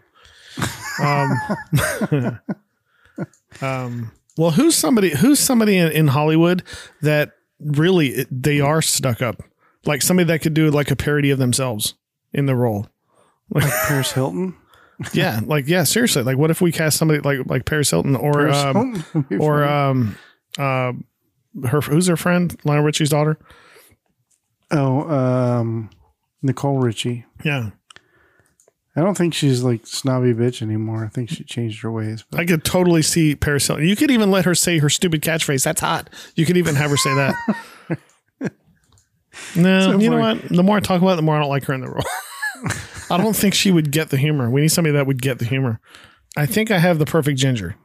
Okay. And feel free to disagree with me. Okay. Lady Gaga.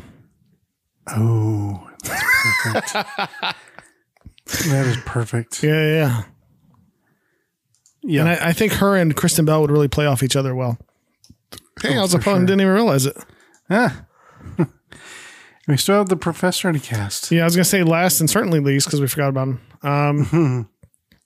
I know who I think would be perfect, but we'll see if you can come up with something better. Okay, I have an idea. Okay, you shoot first because I just did the Lady Gaga. This is going to be weird and random. Okay. But I'm thinking Freddie Prinze Jr. Interesting. Okay. Yeah. I was thinking Neil deGrasse Tyson.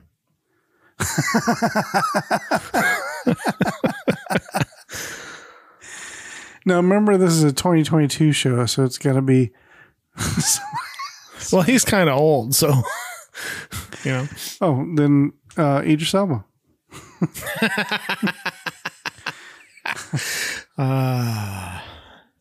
So I got somebody I was thinking of.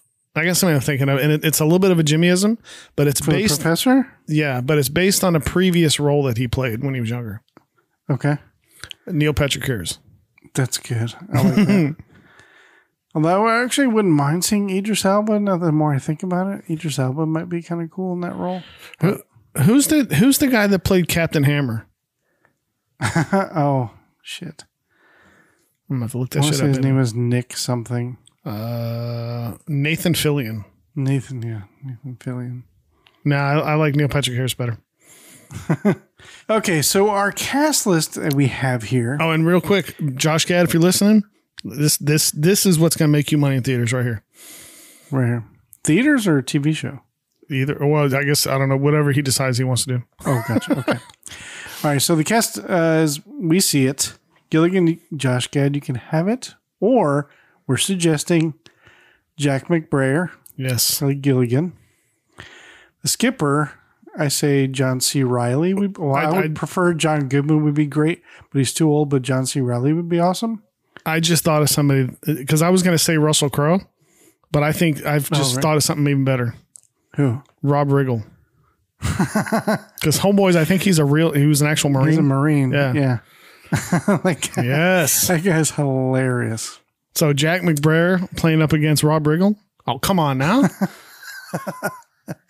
I mean, we won't have that heavy setness, which John C. Reilly isn't really heavy, but I feel like he would put on weight just for the role. Yeah. Rob Riggle would not do that, but Captain Jack.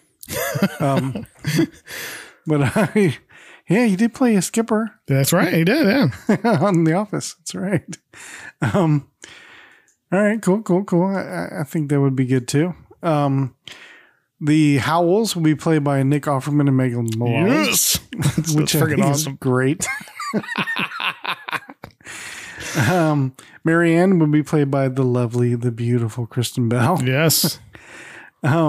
Ginger be played by Lady Gaga. Lady Gaga. Perfect. And the professor played by Neil Patrick Harris. Hell yeah. That's your fucking cast right there, man. So what everybody needs to do listening is you need to start like bombing Josh Gad with tweets saying you need to have Jimmy and Tach cast your TV show. Boom. That's it. Man, we went on a little tangent there. That's all right. Josh Gad will think it's worth it. Mm-hmm. So you ready to get back into this? I am ready to get back into this. All right. So when we left off, the castaways are determined to fix the minnow so they can sail off the island and be rescued. Gilligan accidentally invented a glue using tree sap that is strong and hardens like cement. Exactly. This just may be the miracle they need to be rescued. While trying to make repairs to the minnow, Gilligan and the skipper have gotten themselves in a sticky situation. What will they do? Well, let's get back into this. Scene 14. Meanwhile, in the professor's hut, he's quietly folding a shirt and packing to set sail. The Howells arrive as Lovey says, "We hate to drop in without an invitation, Professor, but this is terribly important." Mr. Howell says, "It's about the skipper and Gilligan. A most fantastic thing has happened." The professor asks, what happened? Mr. Howell says, "They're at the beach on the boat." The professor says, "On the boat? What's so fantastic about that?" Mr. Howell continues, well, you don't understand. They're on the boat. The professor just stares at Mr. Howell. Mr. Howell goes on, they're against the boat. They're attached to the boat. They're even mounted there. The professor still gives them a look of confusion. Mrs. Howell takes the wheel as she says, like the moose heads in Thurston's trophy room. Mr. Howell adds, you got to do something to get them off. Whoa. The professor suggests, can't you just send Ginger down there? You didn't say that. I mean, Skipper already has Gilligan. No. Lovey finally says, you see, they're pasted on the boat. The professor says, oh, well, that glue is permanent. There's nothing on the island to dissolve it. They're going to have to stay there forever till they die. No, damn, they're going to die on the boat. Lovey asks, nothing? The professor goes on, why, do you know what it would take? It would take a polyester derivative of an organic hydroxide molecule. Mr. Howell's like, duh. Mr. Howell's like, gesundheit. No, Mr. Howell comforts his wife and says, what's your language? You're in the presence of a lady. The professor says, forgive me, but let me put it to you this way. In order to dissolve that glue, I need an aromatic acetate. He said ass. He said aromatic. The professor sniffs Mrs. Howell and says, wait a minute. Perfume. Some perfumes are made with that formula. Mrs. Howell lights up and says, I have perfume, Professor. The professor confirms, yes, you do. He thinks for a second and says, I'll go check the other girls, and then leaves the hut. How dare he just sniff a Howl? I know, right? What the fuck? That ain't just anybody. It's not like it's Ginger. Right. Like any guy can walk in her hut and sniff her, you know what I'm saying? I don't know if you caught it, but I love how Lovey acts like she like heard something offensive because she like turns her head away like, I know. So it's like he comforts his wife. Yeah. Watch your fucking mouth around my wife. I wonder why he didn't want hers. Like I guess the joke may went over my head. No, I think it was just like I have perfume. He's like, yes, I know you do. And then so he's probably looking for more, you know. Probably doesn't have a clue that she has so much perfume. Right. But probably, well, let me check with the other girls, see how much they have too, because, you know, the more the better, I guess. Yeah, because I took it like if you were to be like, I have something to drink, right? But I'm still gonna go ask somebody else. You know what I mean? Like it just that's the way I took it. Like I have perfume. Well, I know, but I'm just you keep it. I'm gonna go ask her. Scene 15. Back at Howell Manor, Mr. and Mrs. Howell are looking through her perfumes. She has them all set in a row from large bottles to small ones. Mrs. Howell, as she looks at all of them, says, now let me see. Mr. Howell, understanding the urgency, jumps in and grabs one and says, Lovey, here's a nice, but is cut off when Lovey says, Thurston, that's an evening perfume. You can't use that until the sun goes down. Mr. Howell says, oh, of course. What am I thinking about? Lovey, here's a full one. He picks up a large bottle of perfume. Mrs. Howell stops him and says, no, you man. That's an indoor perfume. Gilligan and the skipper are definitely outdoor types. Mrs. Howell now spots a small bottle and picks it up. She says, this is a lovely fragrance. Not too heavy, not too light, and just a hint of spice. Mr. Howell says, darling, we're in a hurry. How about this one here? Lovey says, oh, Thurston, that's the one I used to get you to propose to me.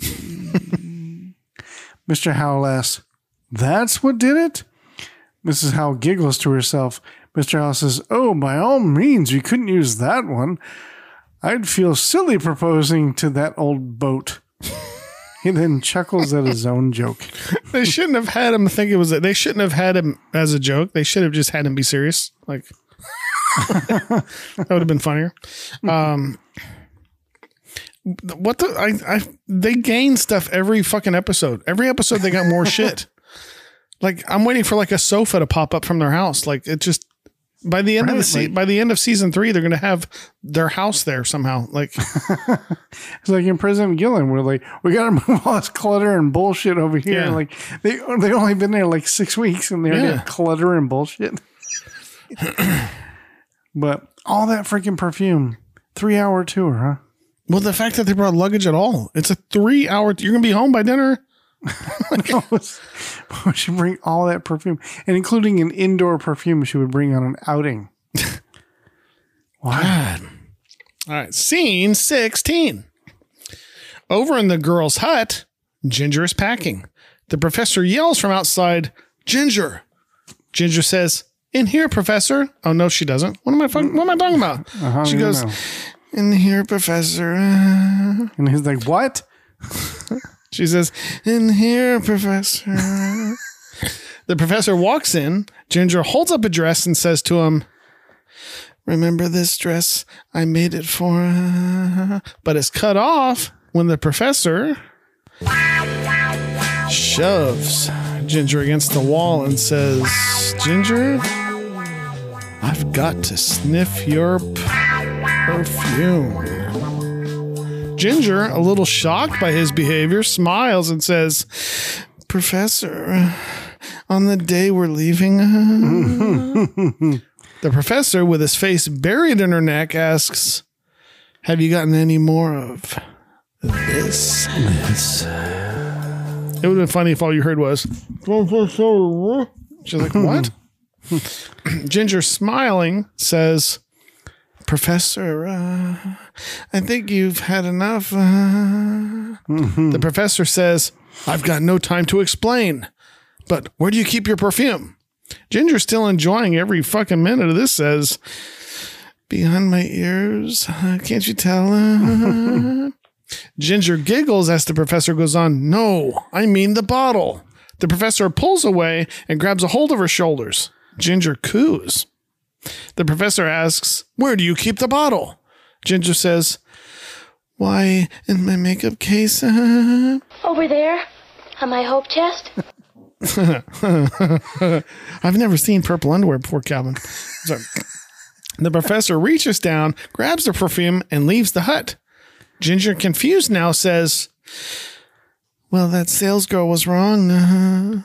The perfume doesn't make them wild. It drives them absolutely batty." Ginger is now left confused and unsatisfied. She was loving the hell out of that shit. Hell, she was. She's like, I think we gotta shoot that again. Oops, I said the wrong line. We gotta shoot it again. I mean, but like the professor knew what he was doing in there. He was like slamming her up against the wall. And he was like, "I gotta sniff your neck." And she's like, "Oh, I gotta pin you against the wall, so you don't move and mess up my concentration when I'm sniffing your perfume." So do an experiment. We experiment on you. I gotta do a control. Now let me sniff the other side. What? So I was a little bit confused because he didn't have to sniff her neck for that long. He's just sniffing for the presence of perfume. That's it. Not for a specific perfume. No, because he can like sniff out for all those acetates and all that kind of stuff. Well, he can sniff out for some acid somethings. I can smell acetate. Acetate? What did you say? Did you say acetate? I'm pretty sure you said acetate. So 2, why didn't he just ask for the bottle to begin with? When he walked in, why didn't he say, "Do you have any perfume? All right, thanks. Bye." That's how fast it took. Because man, the professor's fucking he's got game, man. But I mean, apparently he's going to miss this once in a lifetime, high, tide or whatever. And D, why the hell is she wearing perfume, a bracelet, and earrings on a deserted island? I don't know, because she wants to look nice all the time. Except when she's sleeping and she comes out in the fucking towel. Yeah, but or she looks nicer, don't she? No. No, because I think women are gross. You do? That's weird to say on the podcast. You know your sister and your sisters and your mom and your stepmom listen, right? They're women, Tech. I think they're lovely, all 4 of them. You apparently think they're gross, which is kind of fucked up. But I was quoting you, Jimmy. I was quoting you. Scene 17. A bit later, back at the minnow, the skipper paints on the glue compound over planks that are filling the holes with the minnow. Gilligan runs up and says, "Skipper?" The skipper says, "Go away, Gilligan." The skipper now walks to the other side of the boat to paint more glue on. He says, "Don't bother me now. I'm re-gluing the entire boat board by board." As Gilligan follows the skipper, he trips over a mound of sand and falls to the ground. The skipper rolls his eyes and says, "Gilligan, don't you realize that if the professor hadn't thought of using Mrs. Howell's perfume to dissolve this glue, you'd still have us stuck to the boat?" Wait a minute. What the fuck did he do with Ginger's perfume? He kept that shit. He kept that shit and jerked off to it or something. Totally. I'm going to need his bottle of perfume and some used underwear. You saw the way he ran off into the woods with it? You better be careful. That shit burns. I mean, not that I know. But. Gilligan says, "Yeah, you still smell pretty, Skipper. Can I help?" Skipper says, "All right, Gilligan, you can help." Gilligan argues, because that's what he's used to having to do. He says, "I'll do anything you say, sir. I'll glue it." The skipper, surprisingly, out of character, loses his temper, Jimmy. What? And says, "I said you can help. Will you cut it out?" No, right? That's weird. Gilligan says, "Thank you, sir. I really do appreciate it." Skipper says, "I said you could help. Now, I want you to go to the top of that hill and keep a sharp lookout for icebergs." Gilligan salutes the skipper as he says, Icebergs? Skipper, we're in the tropics." Skipper, patronizing him, says, "I know. That's why it's hard to find. Now run along." Gilligan looks at the top of the hill and says, "Well, I don't know, Skipper. I think if I go to the top of that." Skipper cuts him off and says, "Gilligan, if you open your mouth once more." He threatens him with a paintbrush full of sticky glue. Gilligan shuts his mouth. The skipper asks, "Anything to say?" Gilligan shakes his head. Skipper says, "Run along." Gilligan turns to leave and asks one more, "Icebergs?" Skipper says, "What the fuck did you just say?" No, did you just call me an asshole? What? I said iceberg. Are you about to call me an asshole? The skipper takes a deep breath and gets back to work. So Gilligan's already had that shit in his mouth. Like, why was he afraid of it? He ate it. That's true. But come on, like you would have thought, like from what we've seen, they would go, "Oh, oh," and his finger would be caught in his lips, but no. And wow, the skipper's being awfully careless with that broom he stole from the Wicked Witch of the West, didn't he? Like he's waving that shit around, like pointing at stuff. It's like, relax, man, it's glue. And how is he able to use that to paint it onto the side of the boat when anything it touches, it's stuck to? Like, come on now. Yeah. It's almost like this show isn't real. Wait, once again, this isn't a documentary? Apparently not. I hope not, because it's a shitty one. So I'm guessing the perfume worked then. I thought this was like going to be like the whole point of the show was like to get them unstuck. I thought that's what we were dealing with, because it ends, at the halfway point, like they're stuck on the boat. What will we do? And then like, and now they have to figure out a way, but like the next scene, they're not there anymore.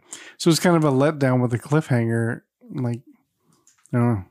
I didn't get to see them get freed. It would have been funny if like cut to like the show, like the movie Escape from Gilligan's Island, like in the 80s. Like if he still had shit all over his shirt and everybody's like, what the fuck is all over Gilligan and Skipper's shirt? Oh, that's from season 1 when they were stuck to the side of, you know what I mean? Like, but apparently the perfume like makes their shirts look brand new. It's amazing. Yeah. Some good ass perfume. Yeah, right. Scene 18. Gilligan wanders off into the lagoon, still carrying the professor's plate of cement pancakes. He sits on a rock next to the water for a little pity party. He looks down into the water and sees his own reflection. And he starts singing that song from Grease. Hopelessly devoted. Sorry. He says to his reflection, hey, what are you doing here? If I were you, I'd stay away from me. I'm nothing but trouble. I try real hard and want to help, but somehow something always goes wrong. He continues to stare at his reflection. He smiles and goes on. Except yesterday, when I discovered Gilligan's waterproof glue, he looks down at the plate and says, it sticks the pancakes to the plate with a grip of steel. See?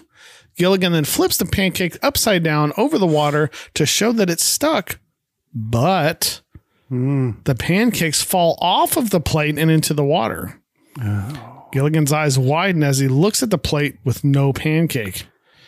He says, what happened to the grip of steel? His reflection shakes its head at the question. Gilligan blows on the plate and nothing but powder and dust fly off the plate. His jaw drops open as he says, oh my gosh, Gilligan's waterproof glue is permanent but only temporary. He realizes the peril they may be in and says, and that means when the boat is way out at sea. Oh, Gilligan blows on the plate again, releasing more dust and powder. He repeats, oh. He looks down at his reflection again and says, bye. His reflection, his reflection waves back. Gilligan does a double take and then runs back to the minnow as he yells, wait, don't leave yet. Stop. I know you're leaving like any minute now. You almost left without me. And that wait was total ADR, by the way. Yeah, 100%. Yeah. But like they recorded the ADR next to like people sleeping. Because he was like, wait. Yeah, that is how it was. Yeah. Wait, guys, stop. Anyway, why is he running back? Like you pretty much said, they're not leaving without they're not like shoving off like right then and there. Like, oh no. Did you notice that the plate almost looked like? Do you remember Back to the Future 3 when Marty's like frisbee far out? That's what it looked like. It's like a pie plate or whatever. Yeah. It was amazing that he drops the pancake into the water. Yeah. And they immediately go to his reflection and it's completely flat and crystal flat. I noticed that too. That's kind of amazing. And that was my note too, is there's a lot of ADR in this episode. Holy shit. And it's almost like the director second guessed everything. Like, shit, people are going to wonder why he's running off. We got to add something to that, guys. Like, no, you don't. Like, people aren't stupid. God, it's a good thing they don't have phones. What's that? The glue doesn't work anymore. And the boat may come apart. And we may all die. Like, Scene 19. Back at the minnow, the skipper is on board the boat as the professor is down on the beach with supplies. The professor says, hey, skipper, it'll be high tide in about a half an hour. The skipper says, we're ready to launch. The skipper jumps down off the boat and yells, all right, girls, we're ready to shove off. Mr. and Mrs. Howell? Marianne walks over and asks, Skipper, where's Gilligan? Skipper says, oh, don't worry, he'll be here. She was asking about him. Hell yeah, she was. Mm-hmm. Marianne takes one last look at the island and says, well, goodbye, island. And she said the thing. That's the name of the episode. Hope to see you again sometime. Ginger looks at the island and says, what a place to make a movie. Don't go away. I may be back. Ginger then blows. Sorry, I had something in my throat. The weirdest kiss to the island. Did you see the way she blew this kiss? No, I didn't know. If I did, I didn't realize. And I apologize to listeners, but I'm gonna have to demonstrate for you physically. But she was like, "Whoa, you may want to reword that. You're not going to demonstrate physically. Like you're going to pantomime like blowing a kid. Like, yeah, we already had a conversation about how your mom thought we were gay. So I mean, I'm just saying, you're not demonstrating physically. Like, come here. No, just hold still for a second. Come here. Like, no, that's not what we're doing. Sorry, go ahead. But come here, come closer. No, she does like her lips never touch. She goes like, like that. It was like really weird. But anyway. Maybe she's Eskimo and she doesn't know what kissing is. They just rub noses. Just then, well, she's old Hollywood. Remember they just touched cheeks? They were just like, oh, that's true. You're right. Yeah. Yeah. Just then, Mr. Howe runs up and says, "Just a moment, Captain. You can't just jump on a boat and sail away." Skipper asks, "Why not?" Mr. Howe says, "Without a launching ceremony? I mean, really." Lovey says, "He obviously isn't Annapolis, dear." Mr. Howe scoffs, "Obviously. No salt worth a shaker would sail without a launching ceremony." Skipper crosses his arms and says, "Now look here, Mr. Howe," but is cut off when Lovey says, "Captain, I must warn you, Mr. Howe can be very stubborn." The skipper rolls his eyes and says, "Well, all right, but hurry it up." Mr. Howe says, "Thank you. This way to the launching." They all then go to the bow of the boat. Mr. Howe continues, "Here we are. Ladies and gentlemen, we're gathered for this festive occasion." Mr. Howe stops and asks, "Good heavens, where's the champagne?" Skipper asks, "Champagne?" Mr. Howe says, "Domestic will do for launching." Just then Gilligan yells out, "Skipper! Skipper!" Gilligan runs up to the rest of sleeping people. Gilligan runs up to the rest of the castaways as the skipper tells him, "Not now, Gilligan. We're having a launching ceremony." Gilligan says, "But Skipper, Professor, Marianne, Ginger, somebody listen." The skipper looks at him and says, "Later." Gilligan says, "But the boat's going to sink." Mr. Howe gets mad and says, "Irresponsible rumors." Skipper yells, "Gilligan, will you be quiet?" Gilligan says, "The glue won't hold." The skipper, ignoring his little buddy, says, "Oh, come on, folks. We're going to miss the tide. Let's go to the boat and get on board." I just thought that was right. Go to the boat. They're right there at the boat. Anyway, Gilligan urges again, "Stop. Wait, Skipper.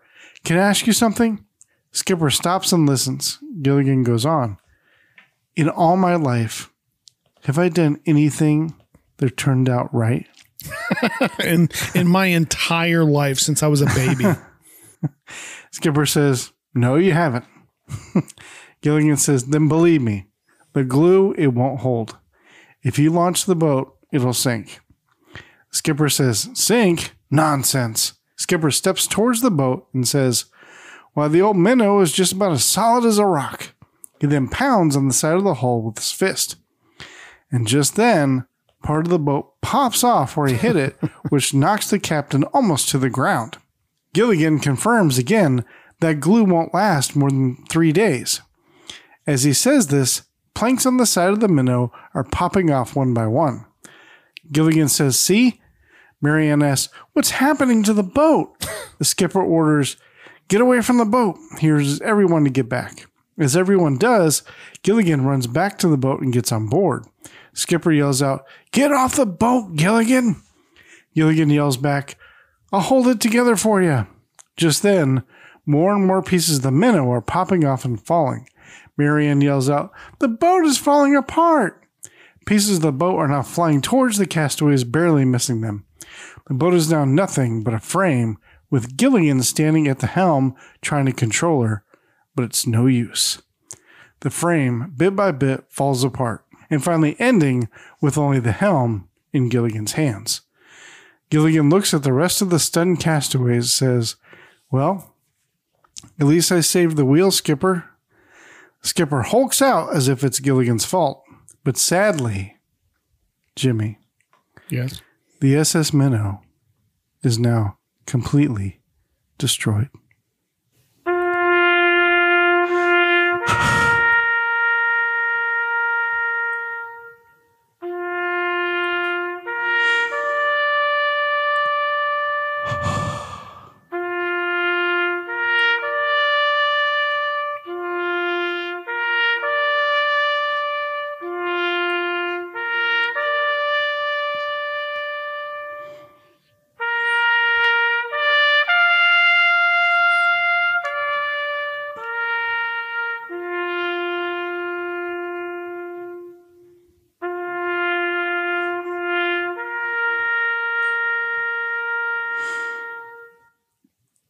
Thank you. So half hour, huh? The water's like 20 feet behind them, and high tide's in a half an hour. It just comes in real quickly. Apparently, yeah. It's like a flash flip. Why What does is this? Southwest Florida? I put down? Why does Gilligan's voice sound so bad? It sounded off. It didn't even sound like him at times. I know what you mean. Yeah, I heard it too. But did you notice they had a shot of Mr. and Mrs. Howell, and there's clearly a piece of string running in front of the camera. Oh, I didn't see it. And I'm assuming that it's to jerk it off. To jerk what off? The wood? No, the boat. They wanted to jerk the boat off or jerk off the boat, but I never even noticed that. I just texted it to you. Oh, wow. Yeah, I didn't even see that. I'm like, what is that? And I look, I'm like, is that really a piece of string? Like, they could have done that shot anywhere, anytime. I know. How about you take the shot when there's strings out there? But yeah, I'm assuming that's to help, trigger the wood to pop off. But what I'm confused about is the skipper didn't rebuild the entire boat with the glue. So why is the entire boat coming apart? I don't know. None of it should come apart because nothing was broken on it. Exactly. All I did was just put more stuff on it. Apparently this stuff is magic. Just saying. It apparently breaks wood down. Yeah.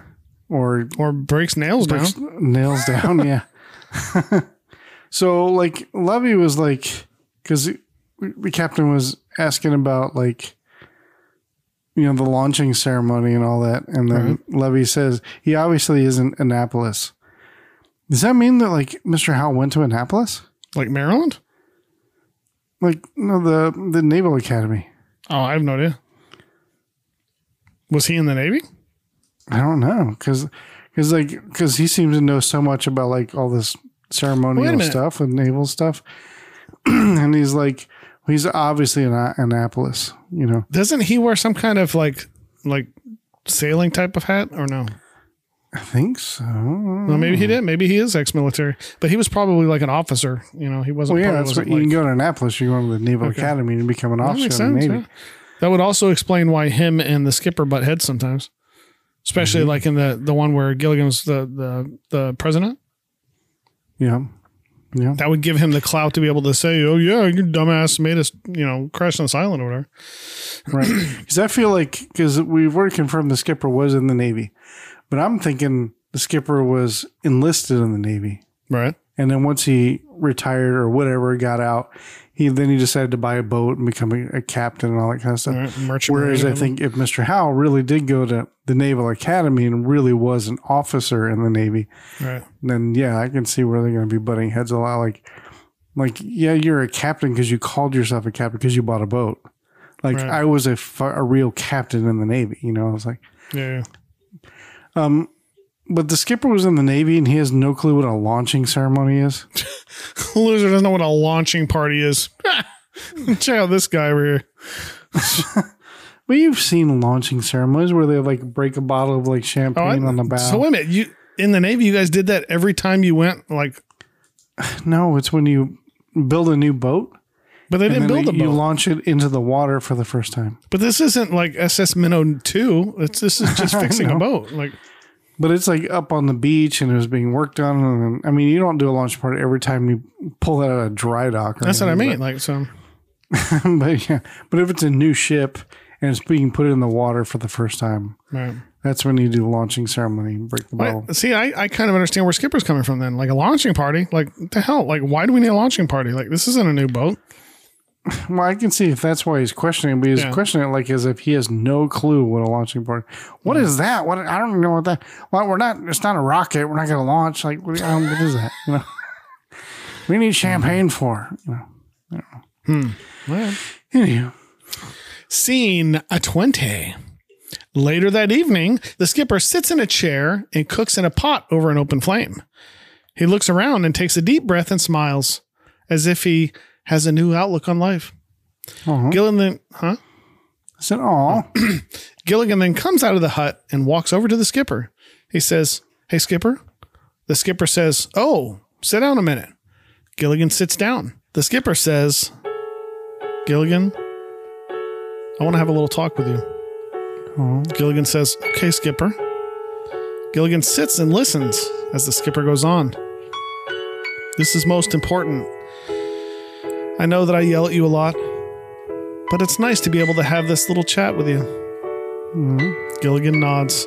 The skipper goes on. "Little buddy, you do realize that if it hadn't been for you, we might have been out to sea when the boat fell apart." Gilligan says, "I'm sure glad we weren't."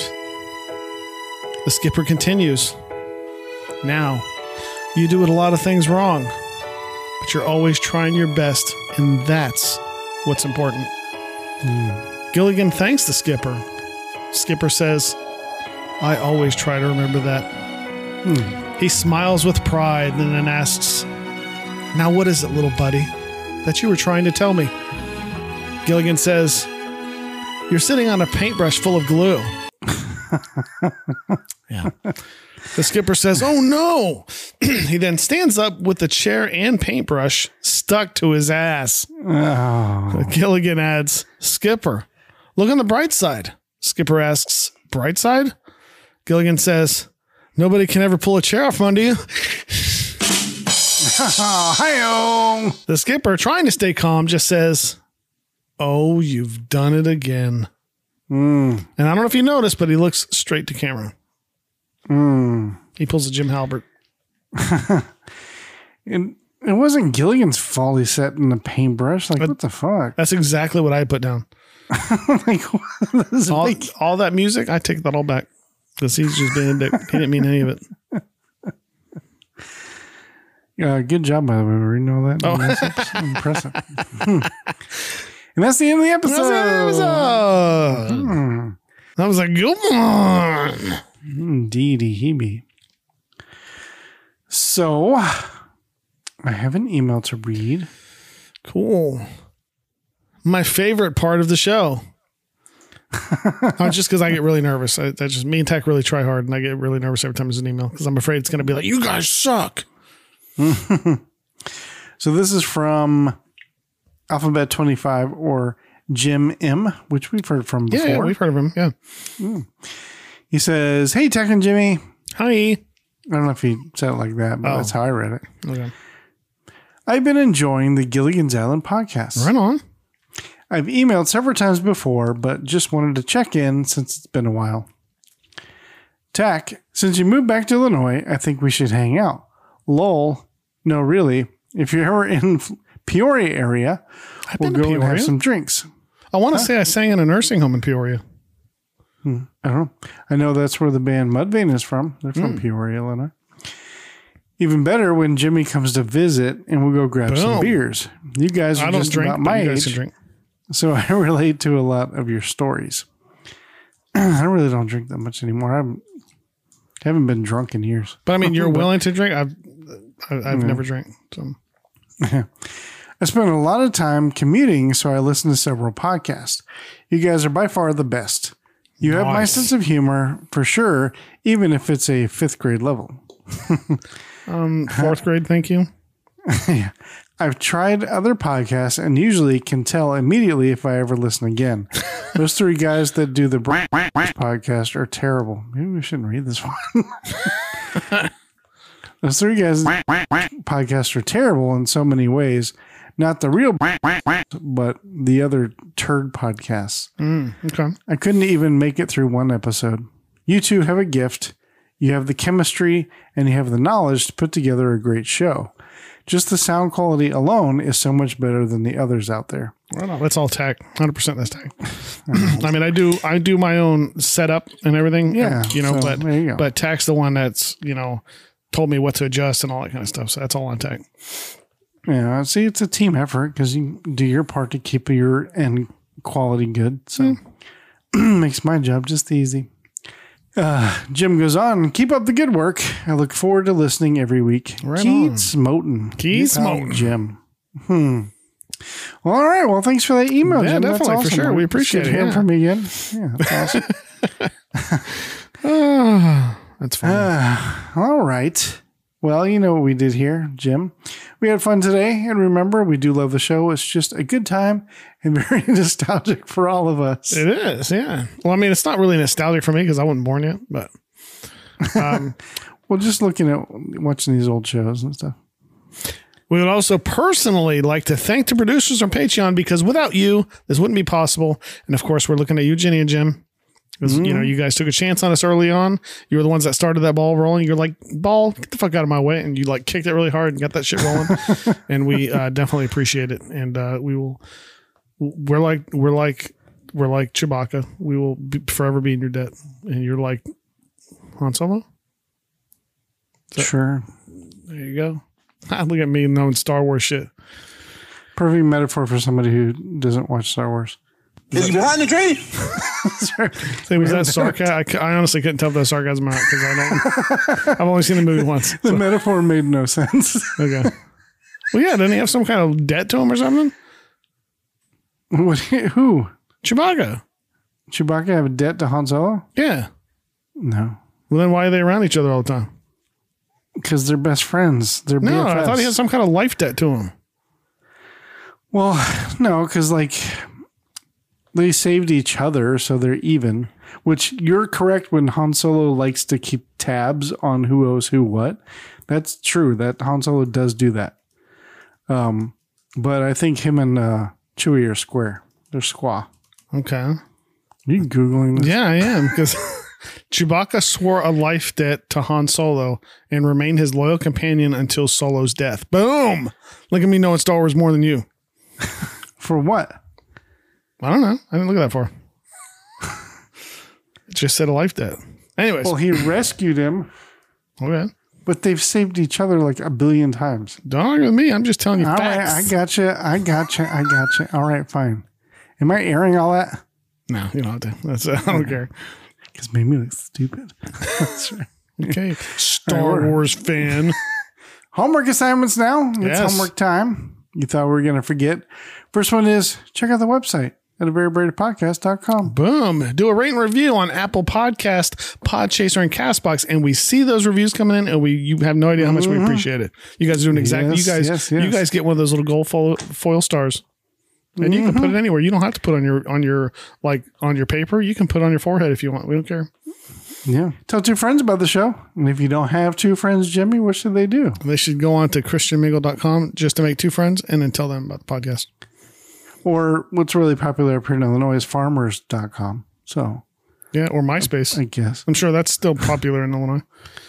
Yeah. And then like you have your top 8 friends. You can tell all 8 of them about the show. There you go. Send an email to the show. Tell us how you like or dislike the show at averybradepodcast@gmail.com. Now, we always say that every week, and somebody might think, do you really want us to tell you if we don't like the show?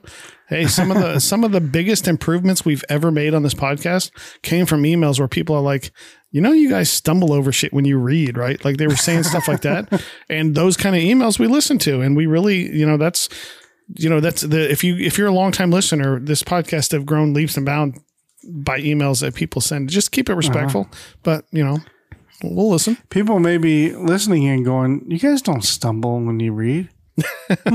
That's because we edit now. Yeah. We used to not edit. We just read it through. And we like fumble through words like we're like friggin' 4th graders. And I don't know. I'd be like, sounds like Jimmy. Jimmy sound it out. Yeah. Today, Junior. Join the Facebook group and join in on the conversation and all the fun at a Very Brady Facebook group.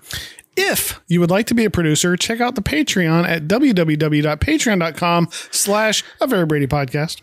Check out our Instagram at a Very Brady Podcast. Follow us on Facebook and get real-time updates like whether the show's going to be late, whether Jimmy has a hurricane that turned his power off, and I almost couldn't record tonight. So up until like this time last night, I thought for sure that I wasn't going to record, but now I did. It's awesome. Check out the Retro Network at theretronetwork.com, which just recently sponsored our latest contest. We just ended. Dang. I wish we would have known. We could have prepared better. We could have pulled the name tonight. Hey, this is Tach, everybody. Sorry to cut in here real quickly. We totally slipped our minds about drawing for the contest to win the Gilligan's Island DVD box set. So I'm going to go ahead and do that right now. We have a lot of entries here. I'm putting it into a random number generator. I assigned everybody who is a contestant, assign them numbers randomly, and now I'm going to put it into a random number generator right now as we speak. And here we go. The winner of the Gilligan's Island DVD box set is Julia Cox. Come on down. Julia Cox is the winner of the Gilligan's Island DVD box set. So congratulations to her. Julia, please hit us up an email at everybodypodcast@gmail.com with your address so we can get that sent out to you post hastily, or however way you say it. All right, back to the episode. But in the meantime, check out our shop with our affiliate link at www.everybodypodcast.com/shop. Check out our TeePublic store for merch. Link is in the description of this and every episode. And most importantly, go out there and watch Gilligan's Island. And Jimmy is going to let us know what episode you should watch next.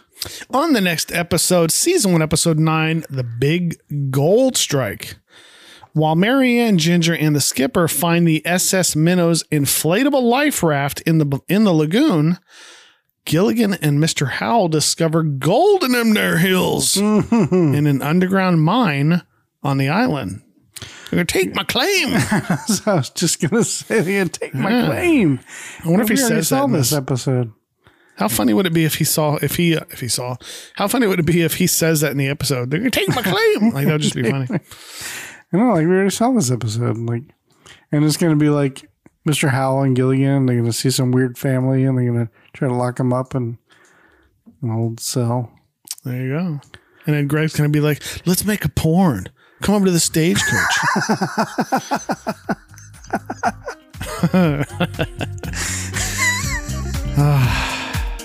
Good times. Good times. Yes. All right. So unless you have anything else? I do not.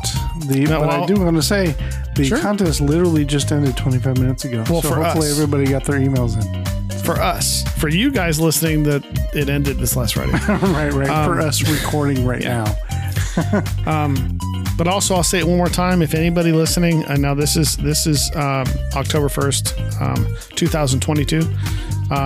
If anybody listening and was, hit by the hurricane, feel free to reach out on Facebook or email or anything else, and we'll try to do what we can. Again, we're not hugely, influential or anything like that, but feel free to reach out, even if it's just to tell us your story, send us pictures, whatever. So yeah. Mm-hmm. All right. So unless you have anything else, nope. All right. I have been Jimmy, and I've been Tach, and this has been a Very Pretty Podcast. And we will see you on another sunshine day. Keep smoking. This has been a presentation of the Retro Network.